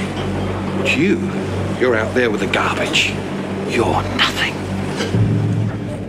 So after this, Max rigs the gas tanks once again with his bomb, and the feral kid tries to hitch a ride. When Max opens the passenger door, the kid is sitting there in the seat meant for Max's dog. Max sends him on his way by throwing something, and when the kid goes, I think it was the little music box, yeah, it was right? the music box, yeah. When the kid goes to grab it, Max grabs his gear and tosses it at the kid and tries to shoo him off, and he almost has to stomp his feet and scream like he's releasing an animal back into the wild. Yeah. All right, so Max is then confronted by the gyro captain, who he also snubs and darts off from. Max is trying to cut all ties because he knows if he gets involved with these people, he's going to make the sacrifice that he always makes for other people that he's not prepared to do again. Yeah. That police training that he has, or that drive to do what's right in spite of his own safety, is his undoing every time. Yes. Everything bad that ever happens to Max is when he tries to help somebody else. Exactly. Which is kind of interesting. All right, so they cut from this to Wes sees Max taking off and goes into hot pursuit once again. The way that the car chase ends up happening, Max throws on the blower. He's got all this gas to waste and he gets ahead. And this is where Wes steals Humongous's vehicle. Yeah. Is here. They take Humongous's car. It's actually a modified like F-150 truck. Yeah. But they take his vehicle, and you can see like when Humongous sees them doing it, like he gets pissed. You don't take Humongous's ride. I think at any point in time you don't take someone's ride in the apocalypse. You know, you don't take someone's vehicle, like you don't take a ride on another man's bike without asking. Exactly. And that's pretty much a giant fucking bike. He turned the truck into a bike, is what that thing is. So his truck's actually an F100. It's not a 150. 150 is the next model up. Okay. Yeah, it's a big fucking vehicle that they turned. It's a big fuck off Ford. Exactly. Now, they use this nitro injection, which is put on to. This is the most unsafe way to have nitro on a vehicle that you could ever possibly do. It's tanks on it's the apocalypse, man. Nothing's about safety here. Yeah, but it's on the side where it could easily get struck by something on fire. It's out there in the open. And there's like 4 tanks. There's 2 on either side, so it's not a little bit. No, it's too big. It's 4 big ass tanks just on the outside and just run it out. No worries. It's crazy. The amount of fucking nitro they have on this thing is ridiculous. But they have to do it simultaneously. They have to turn on all the tanks just right. So they time it out. They turn on all the tanks and the afterburner goes nuts and they're all over the place. They end up right up on Max's ass. They force him to crash. They send him down over the cliff. Then Wes sends a couple guys down to get the gas out of Max's car, one of them being the Toady character, who apparently can still get gas with just one hand. Of course. And a thumb. One finger, wait, the pointer and the thumb, right? Yeah, I think he lost 3 fingers, right? Yeah. Well, he's got 2. He lost 3 fingers, so you can still get this done. You can unscrew stuff. Yeah, with the 2 fingers. Yeah, he can still. He's a man. So I'm guessing that's what Toady does is he has to go get the gas. Yeah. That's his other job if he's not a sperm receptacle. No, yeah. So they're going to get the gas and Toady's getting ready to undo the gas caps and do whatever to fill it up. And one of the lackeys of Wes shoots the dog. You motherfucker. Dick move. Yeah, but the dog saves Max's life by taking the arrow for him. Max can't even raise the weapon. He's so fucked up from the crash. And then the giant explosion happens whenever Toady opens up the tank. And this makes Wes think that Max is dead as well. And so he's happy and they head back. They cut to Gastown as the gyro captain sees the smoke from afar. And then we cut back and see Max crawling away from the explosion and the accident. And he is extremely fucked up and mostly dead. Yes, mostly dead. But the thing about mostly dead is you're slightly alive. You're slightly a little bit alive. The only thing you can do with all dead is go through his pockets and look for loose change. That's right. For the Interceptor, though. Yeah. Just a moment of silence for the Interceptor because it was sad. And that also, was the last of the V8. And also the dog. Yeah. Well, the dog first and then the Interceptor. That's not how you put it, though, Witch. He can always get a new dog, but that was the absolute last of the Interceptors. See? All right, I wasn't going to say it, but now you brought it up. Which is like, I wasn't going to say it, but now that you said it first, I totally agree. All right, so Max ends up rolling over and ends up seeing the gyrocopter flying above him, and it looks sort of like a wartime shot where the choppers are overhead. And they have this really sort of disoriented double printing thing where everything's like moving around extra. Yeah. Like the scene where Max is like all fucked up from the crash. I think they're trying to show that he has some kind of a concussion or a brain damage or some shit. And then he kind of comes to somewhat on top of the gyrocopter and he's floating above the war zone beneath him. And that really feels like something you would see out of a war film or something. Oh, well, it's straight out of MASH. Let's be honest. Yeah, that's what I was thinking too. And somewhere Max looks up at the gyrocopter and says, "I thought it was a chicken." It says goodbye written out in rocks. Yeah. Or dog guts. Suicide is painless. I'll mute you. Knock it off. Okay, so he ends up coming to somewhat patched up and in a makeshift hospital truck because it's just the back of a box truck that he's laying in. And that goddamned feral kid is there and has all of Max's stuff. You son of a bitch. I think he ended up going back to the crash site and scavenging what he could. Probably. And then brought Max all of his stuff back, is what it looks like. Yeah. Max walks out of this makeshift hospital truck and now offers to drive the rig in our next clip. Okay, settle down. If it's all the same to you, I'll drive that tanker. The offer is closed. Too late for deals. No deals. I want to drive the truck. Why?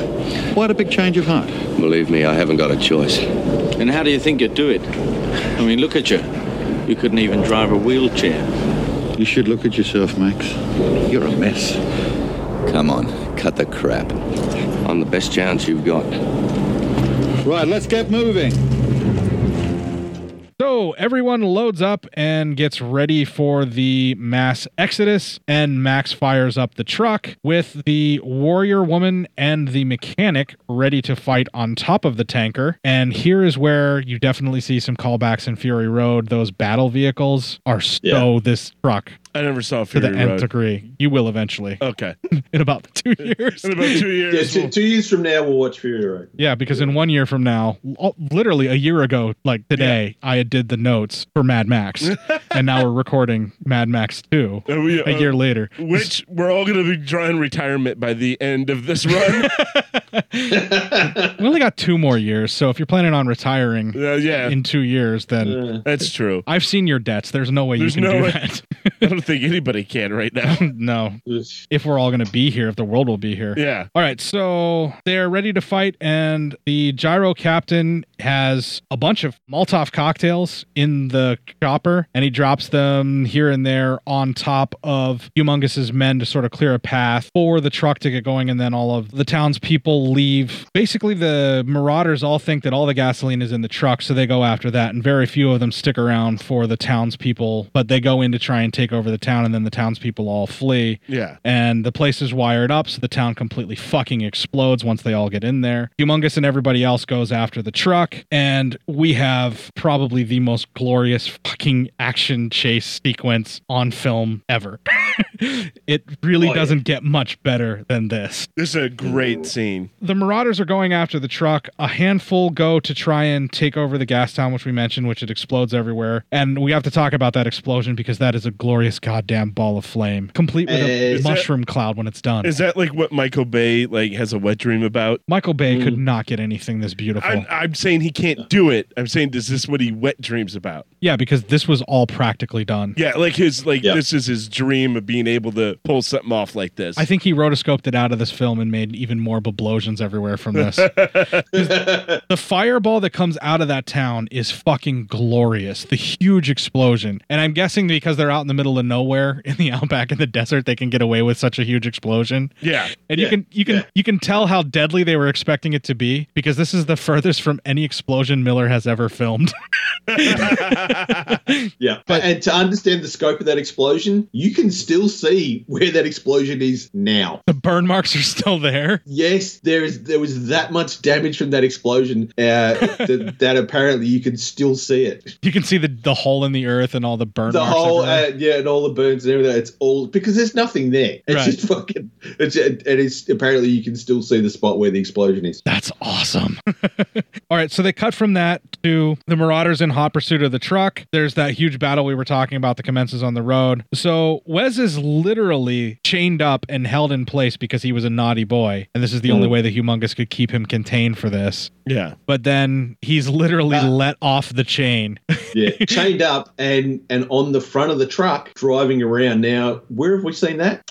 Fury Road. Yeah, they did that with Max. Yeah, Max was tied up like that when he was just basically a blood bag. Yep. I love that whole putting people on the front of the truck so they're like your bumper. You make human beings your bumper with those big uprights that they're tied to, and they're still there. Those people from the town are still tied to the front of Humongous's truck the whole time. And so Wes is let loose. Humongous actually unhooks it, and then he He's chained up to the point where his manacles have to be cut. He actually has to have the chain between his arms cut with bolt cutters by somebody else, and then he's let loose. So he heads out and starts trying to fuck some shit up by jumping across some vehicles and getting to Max's rig that he's on. The Gastown people use a bunch of Molotovs to try and defend the truck, both the warrior woman and the mechanic. The warrior woman uses the bow and arrows occasionally, but they're both tossing Molotovs at this point, which... Yeah, and there's a few vehicles there that you can see the fire gel on the hood as the Molotov hits it. Just to go, no, seriously on fire.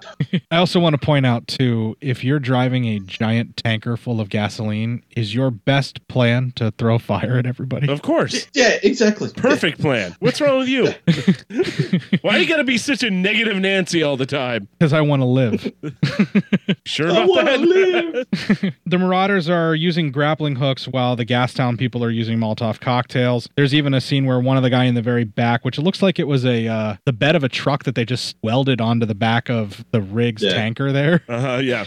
There's a grappling hook that's thrown into that, and it catches the Gasoline Town guy's leg and causes him to scream because obviously that hurts like a mother. And then they pull it right out and break the weld, and that guy gets dragged and ran over. Then they start using the grappling hooks where they're trying to slow down the tanker by holding onto the hooks and using the vehicles to pull it down, which we see later in Fury Road. They perfect that with vehicles that actually spike the ground and try and slow it down even more, where they have to drag it with their battle trucks. Nice. So it's very interesting, the progression that we see of this marauding as he learns. And like we said before, the way that the tankers get attacked in the original Mad Max, where they pole vault on top of it to grab the gas and stuff and take over the truck, you see as society dwindles, you see the more and more desperate ways that they make these attacks, and the siege weapons become more and more prominent.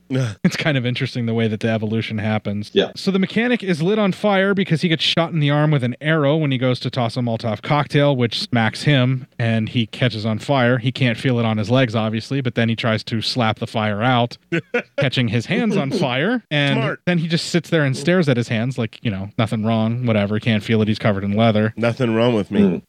Then the warrior woman is shot with a 4-way arrow launcher by Wes, who again is constantly fucking up other people's shit.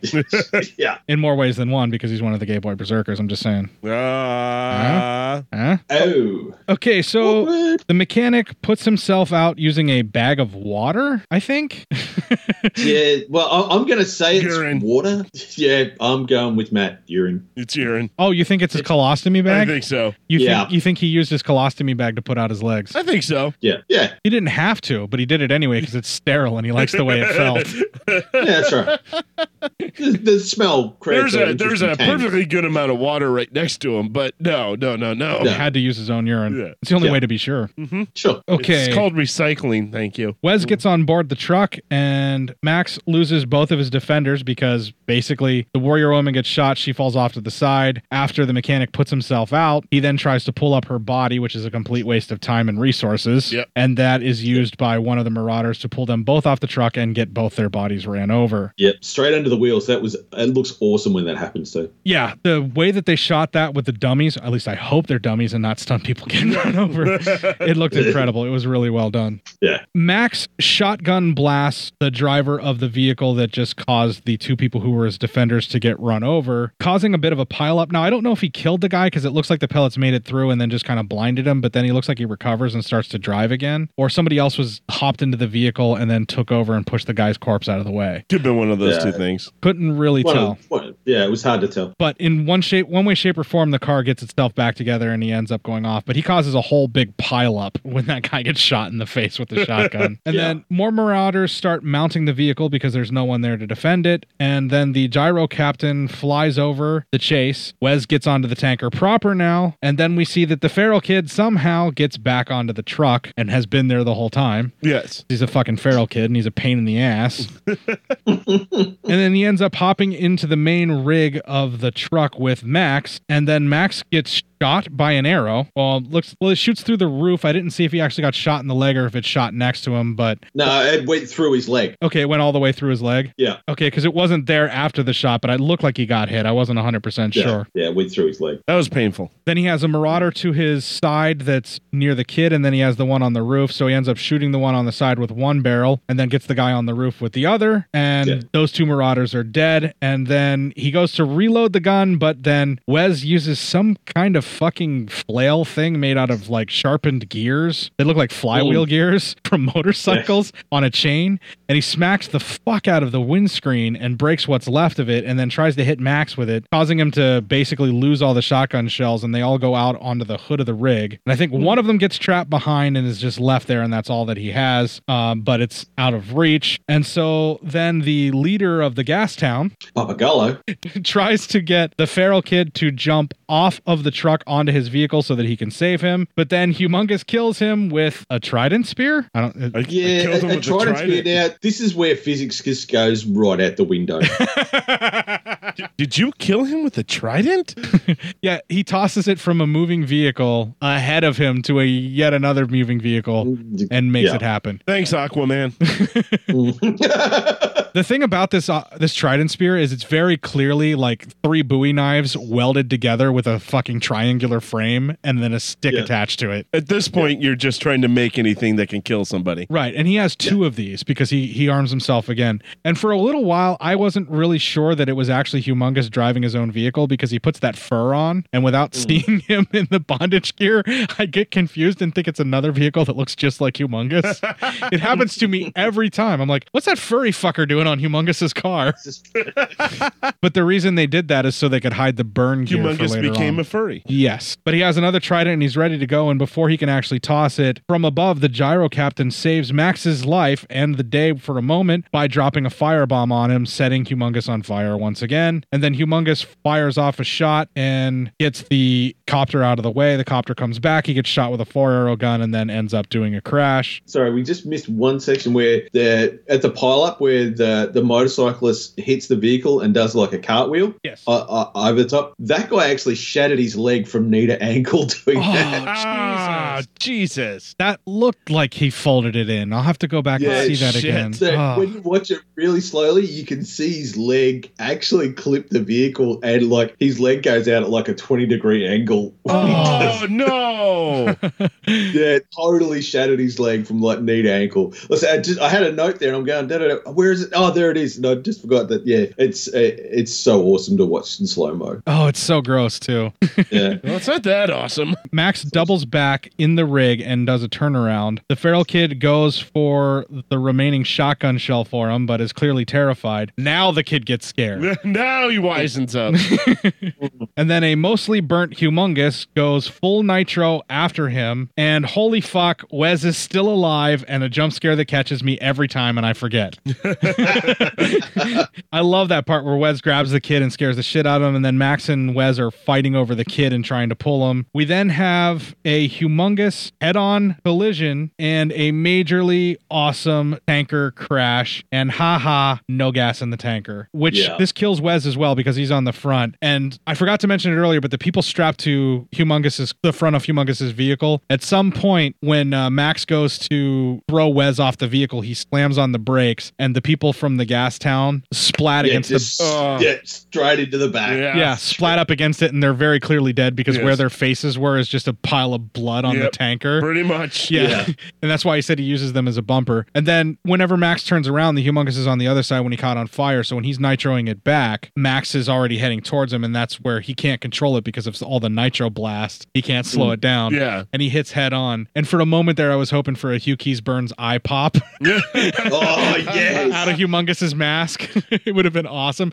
But it's very reminiscent of that shot where Toe Cutter goes right into the truck and the vehicle just shatters to pieces. And then this is what causes Max's wreck. And then we see that the tanker is just filled with sand. Now, from the looks of the way Max reacts to it, it seems to me like he didn't even realize it was full of sand either. Like this was a big fast one and he wasn't a part of this plan. He didn't know that was what was happening. It's possible. I think he knew. No, he reaches out to the sand and looks at it in his hand like, holy shit, they fooled even me. Oh, maybe. Yeah, that's right. Yeah, he lets it run out and he's just going, fuck. And you're right. It's just like, fuck me. What else can you do? I would say that was was all due to the leader of Gastown's tutelage. Probably. That tanker crash right after that F-100 smashes into like a billion pieces. The tanker crash that happens where it folds over and goes sliding is just amazing. And then the reveal, I love the look on all of the surviving Marauders' faces where they just all of a sudden have this moment of realization where they're like, fuck. Oh, shit.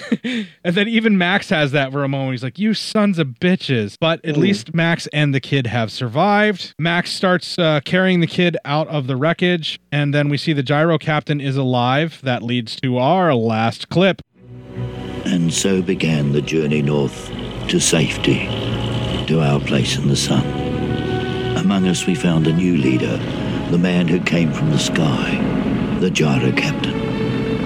And just as Pappagallo had planned, we travelled far beyond the reach of men and machines.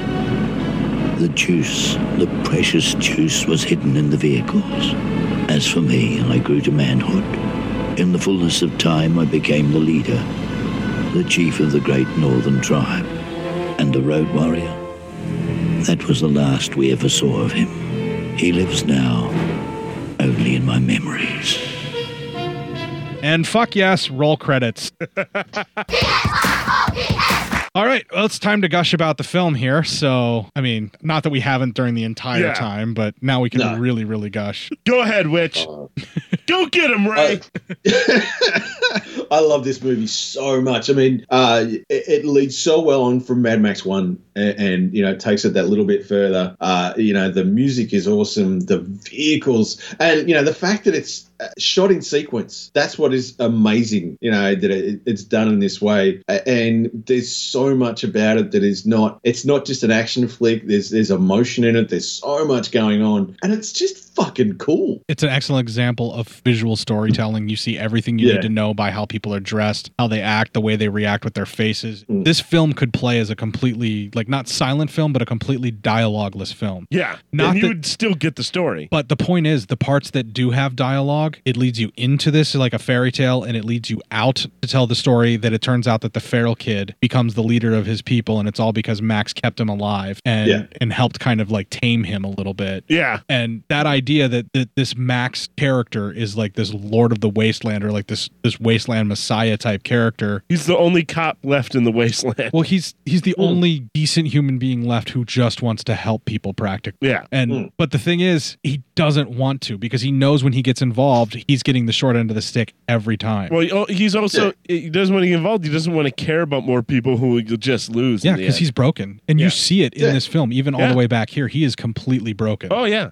Yeah. He keeps losing people. Even lost and anyone his he gets dog, close for to. Christ's sake. Yeah. Can't lose a man's dog. It's just not right. It's not cricket. What? He's trying to make that's a British thing, dude. I know.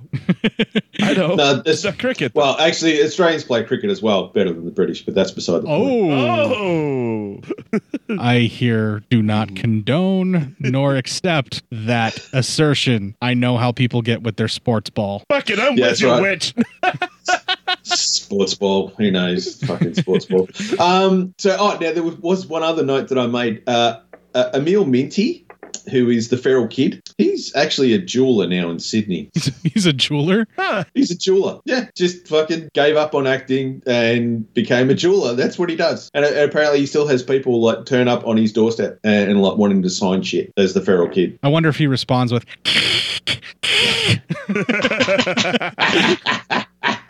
Yeah. Well, fuck it. At least he found something that made him happy, being a jeweler. That's not what's important to me. What's important is, does he still have that amazing fucking mullet? Of course. Wasteland mullets in this film are off the fucking chain. Apparently, when nuclear bombs go off, your mullet grows by 10%. It's just there. Well, It's see, just there. You either get a mullet or you get a mohawk. Yeah, those are your options. That's it. You can have a mullet hawk, because some of the Gay Boy Berserkers had mullet Yeah. hawks. Or you are mostly bald with a few strands of hair coming out of your head. Or you just have a full head of hair that's neatly cropped when no one else is around to cut your hair like Max. That's true. that. If you meet that guy in Apocalypse, stick right next to him. Also, if you meet a woman in the Apocalypse who has like perfect makeup and perfect hair, you stick next to her. Those two people know how to get shit done. Yeah, if they have the ability to worry about aesthetics, you know you can survive with them in an apocalypse. Everything's going to be just fine.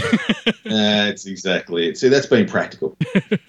This is my favorite of the series. It still is to this day. I absolutely, positively, 100% love Mad Max 2. I've loved it ever since I was a little kid and only knew about it as The Road Warrior. This movie is solely responsible for me buying every Dreadnought from G.I. Joe I possibly could so I could play Mad Max. I bought the vehicles. I had all of those guys, and I basically turned G.I. Joe into the Road Warrior as a kid. And once again, I can't say enough about how this movie must have had such a huge impact on an American audience, because and I make that joke about wrestling, but the Demolition thing where they're dressed like these post-apocalyptic guys, and then even in a different promotion, the Road Warriors, Road Warrior Animal, Road Warrior Hawk. Yeah, I mean, and they were dressed with the shoulder pads and spikes and face paint. It's just like this movie introduced all of that. It's the reason why we have any of that. This had a cultural impact worldwide. This spawned a shit ton of these post-apocalyptic shoot 'em in a desert knockoff movies in the States, in Italy. Fucking England had a couple that they tried to do as well.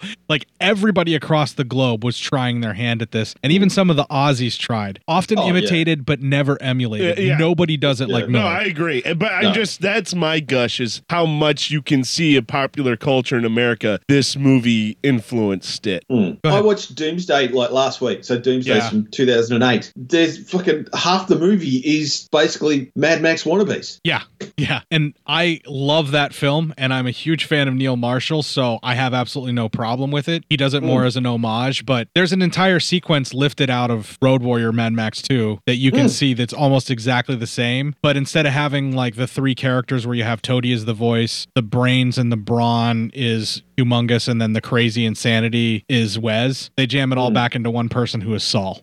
In that exactly. Film. Yeah, exactly. The other thing too that I also just wanted to point out, that not just for the cultural impact, but there's sort of like touchstones in society when it comes to our entertainment and our films where things change dramatically. One of the points that I could bring up is like the way that The Exorcist shaped horror to come, and everybody tried to do their hand with devil movies and possession movies throughout the entirety of the 70s. Jaws created the blockbuster, and everybody tried to emulate the Animals Attack movies and went after this touchstone, not just because of the monetary value that Jaws created, but just the cultural impact. Yeah, just that big epic. And oddly enough, Razorback is Australia's Jaws. Absolutely. The Animals Attack. Yeah, I totally see that. Now, there's a time frame that ends up happening where, like in martial arts films, it's before Bruce Lee and then everything that happens after Bruce Lee, where it's drastically changed and it's never the same again. The action film, you can directly see everything coming up to Mad Max 2 and then everything that comes after it. This is where the extravaganza and the over-the-top action comes into play. Now, you would think that it would have happened more with Mad Max, and it did amp it up a little bit, but Mad Max 2 is the line where it set the bar so high, and for decades people tried with all of these different action flicks, even some that Mel Gibson starred in, like Lethal Weapon and everything,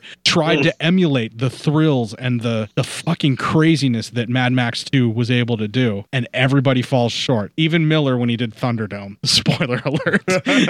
Yes. Well, yeah, Thunderdome's Thunderdome. Can we just get beyond Thunderdome? It is Thunderdome. But we'll get into Thunderdome when we actually get there. There's still some beautiful gems about Thunderdome to talk about as well. We don't need another hero. No, absolutely not. We just need another way home. Yeah.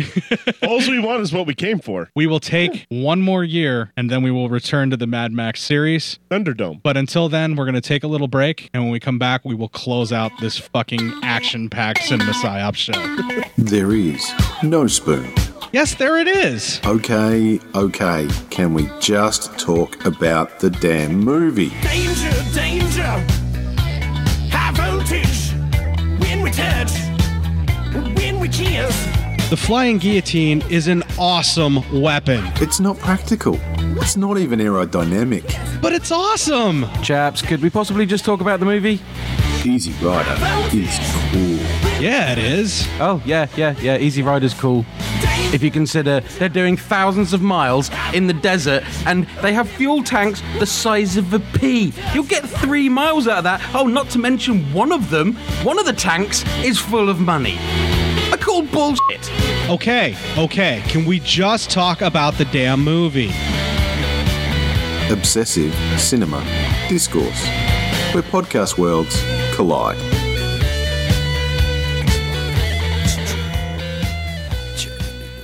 was the devil. Jesus was an architect previous to his career as a prophet. All of a sudden, I found myself in love with the world, so there was only one thing that I could do, was ding-a-ding-dang, my dang-along-ling-long.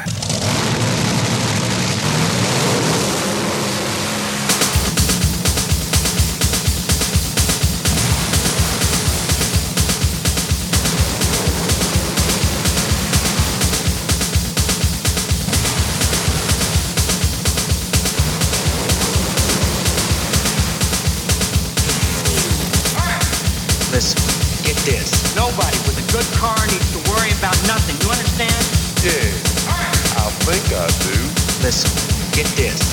Nobody with a good car needs to be justified. And I'll tell you why. And I'll tell you why. I come a long way since I believe in anything. And I come halfway around the world. What are you talking about? Where you come from is gone. Where you thought you were going to, we're never there. And where you are ain't no good unless you can get away from it. You understand? Yeah. You understand? Yeah. There's only one thing left for me to do, mama. I gotta ding-a-ding-dang, my dang-a-long-ling-long.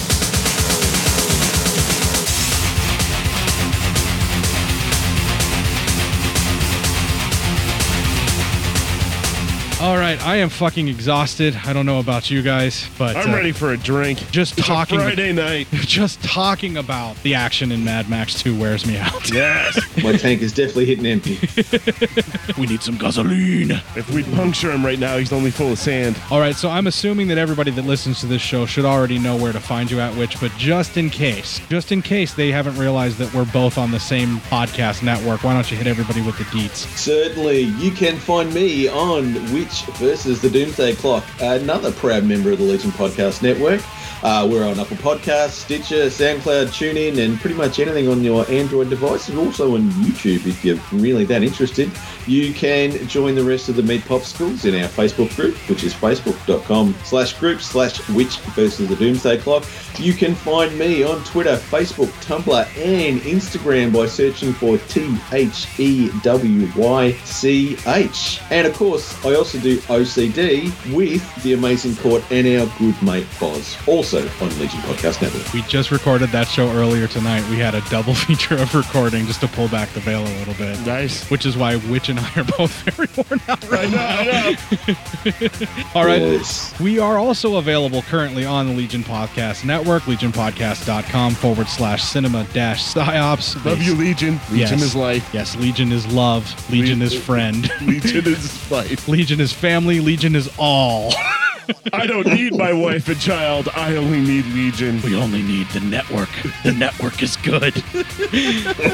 You can join our Facebook group at Cinema Psyops and join in on all the craziness, the alternative photography. Beautiful, crazy assholes. The general degenerates that hang out with us and the trash people. I love them so much. You are family. Oh my God. You are network. On the nightly, I'm not too active, but on a nightly basis, I at least go on it just to have a good giggle before bed. And you can find both Matt and myself. He is Matt Psyop. If you find the plank that says brutal underneath it, you found the right guy. And I am Court Psyops. You can email feedback to Matt, cinemapsyopsmatt@gmail.com. Tell him to step up his game a little bit and show up more in the group. Oh, yeah, I gotta do that, I know. You can email feedback to Court, cinemapsyopscourt@gmail.com. Tell him to get off Matt's lazy ass back because he's not going to do anything anyway.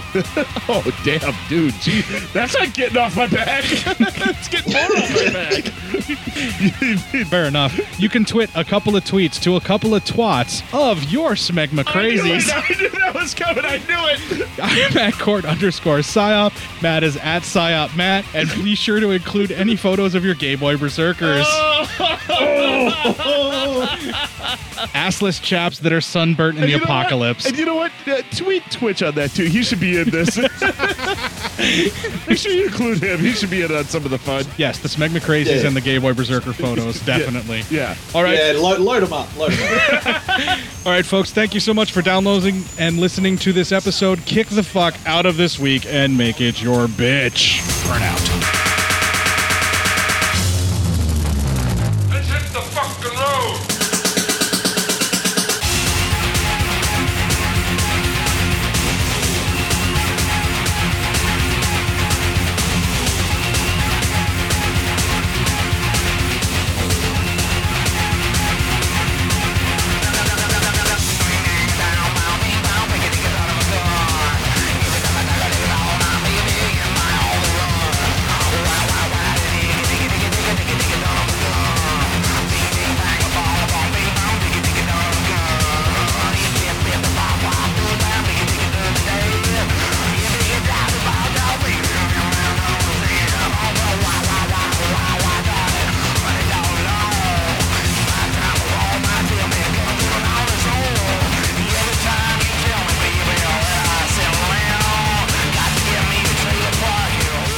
and how appropriate we're talking about a Nazi while all this Nazi shit's happening in our country. Oh, did I hit too close, Witch? Oh, yeah. See, you made it all weird, Matt, which is not unusual. Matt wants to do a shitty political commentary show, and I won't let him. No, and he not really. I keeps just trying to wanted bring it see back to that. I thought you'd say that before I did, but I forgot that you and Witch are, together, so you won't do that to him. We're not together. Oh, okay. And besides, they gave Mel Gibson back. They gave him to us. They don't take him ananymore. Yeah, we talked about the last time around. That's right. Yeah. We just said, Max, just walk away. Just away. January 1981 Centerfold. Just throwing it out there. That's what it was. Obviously, this was made in the 80s, so this was before she became a Playboy centerfold then. No, that was January 1981. Oh, this was made in 81. I misheard you. I thought you said 91, so it's 81. No. 1981. Sorry, I'll speak slowly for you Americans. Hot shit, man. Settle down over there. It's early in the morning for him. He's a bit pissed salty. off. Oh, yeah. He's mad. He's way fucking mad. Hey, Yeah. Witch, after this, I'm going to go drink because, it's normal time. Well, it's a Saturday for him. He's going to probably go drink too. Yeah, that's awake. It's normal time for drinking. It's normal time for drink. Every time is a normal time for drinking. They probably have enough gasoline for a space trucker. I'm cutting that out, and I'm not putting the clip in. Oh, god damn you. Yeah, every reference you make, I'm cutting I out. really worked on that one. And I'm putting this at the end. Oh, there you go. That was what you did? That's your only note that you have? That's it. That's all the work I did for this movie. Watched the whole thing, and that was just like space trucker Wow, joke. Matt, they've got a whole tanker full of fuel in a refinery and everything else, and all you can put in is space trucker. Yeah, space trucker. It's great. Space truckers. They love space truckers. I know. I love space truckers. It's awesome. You're just wasting time, guys. God damn you, Court. You do it. You do it. You hold up to your end of the bargain. Who runs Bartertown? You do. Yes. Yeah.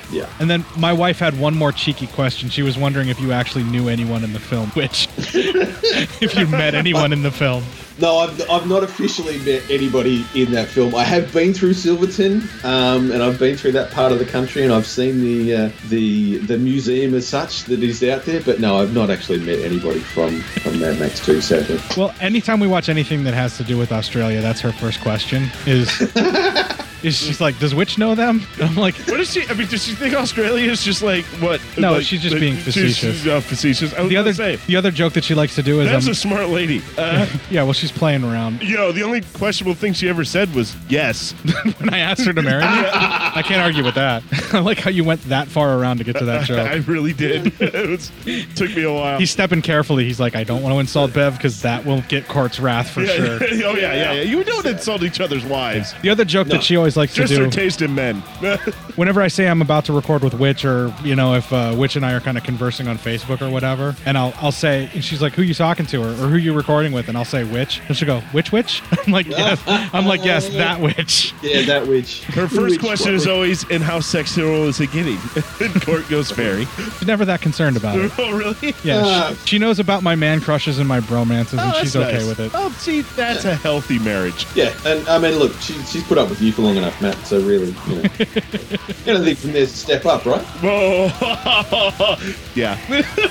True. Yeah, seriously, I could have a stinky hobo hanging out. Oh wait, I already do. His name is Matt. Oh, hurtful for sure. All right, so they're trying to resuscitate. Which smells like roses.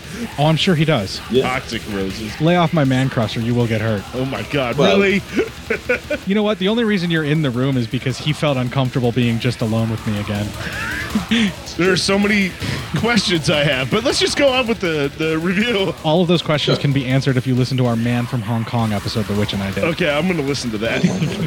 Yeah, that will answer all of your questions. All of your questions about the man crush I have going everything on. that's going on here. All right, but back to Mad Max 2. We're going to have another separate episode of outtakes, just like Mad Max 1. Yeah. Okay, so your motorhead for cars is always going to look down on your biker and vice versa. Yeah. There's hardly ever a crossover where they can come together and agree that all motor vehicles are awesome in their own way. You bastard. Stop trying to bring people together. Well, I'm kind of trying to do a Lord Humongous thing here. Oh. I want the Vegemite Smegma boys over here. And I want the K-Boy Berserker guys over there. I want them to work together so that we can take over Gastown. So you want to bring Smegma and the gay boys together? Yes. Okay. And spread it on toast and serve it to you. Oh, God, this show took a weird turn. What's going on right here? Whatever it is, I'm into it. Are all the courts into this? Is this the mother-daughter sandwich thing? No, it's nowhere near the mother-daughter No, sandwich okay. thing. All versions of court still agree on that. Okay. Yeah, no, the smegma comes after the mother-daughter sandwich thing. You have the sandwich, and then what's left over, you end up spreading on toast and serving to Matt when he doesn't know what it is. See, that's lucky I don't eat toast anymore. I can't. So, bam. What do you eat with butter spread on? I had nothing. He says that now. I don't. No, I'm serious. I don't have anything anymore. Life's really bad for me on this side of the table right now. A little late on the upkeep there. I'm just saying. It'll be fine. We'll cut it out. All right. It'll fit. Don't worry about it. We'll do this. That's what I tell him all the time, which it'll fit. And every time he believes me. Every time which believes you? No, every time you believe me. Oh, no. I'm never in that position to begin with. I would never want to be in that position. It'll fit. I know you too well. Just breathe through it. Just keep breathing. Wait, what is this, like a snorkel? What are you talking about? It's a... Yes, breathe through this. In through the nose and then swallow. You'll be fine. And now have this piece of toast that I Which just knows made. from experience. Listen to that. That was way too quick. And he almost has to stomp his feet and scream like he's releasing an animal back into the wild. Yeah. He's, go on, get out of here. It's like a Harry and the Hendersons moment where he's ready to punch the kid. Yeah. I said, get out of here. That's not a bad Lithgow. All I have to do is look kind of crazy and just say, get out of here. Yeah, and have going. it sound like you're crying when you're yelling it. Get out of here. We don't need you.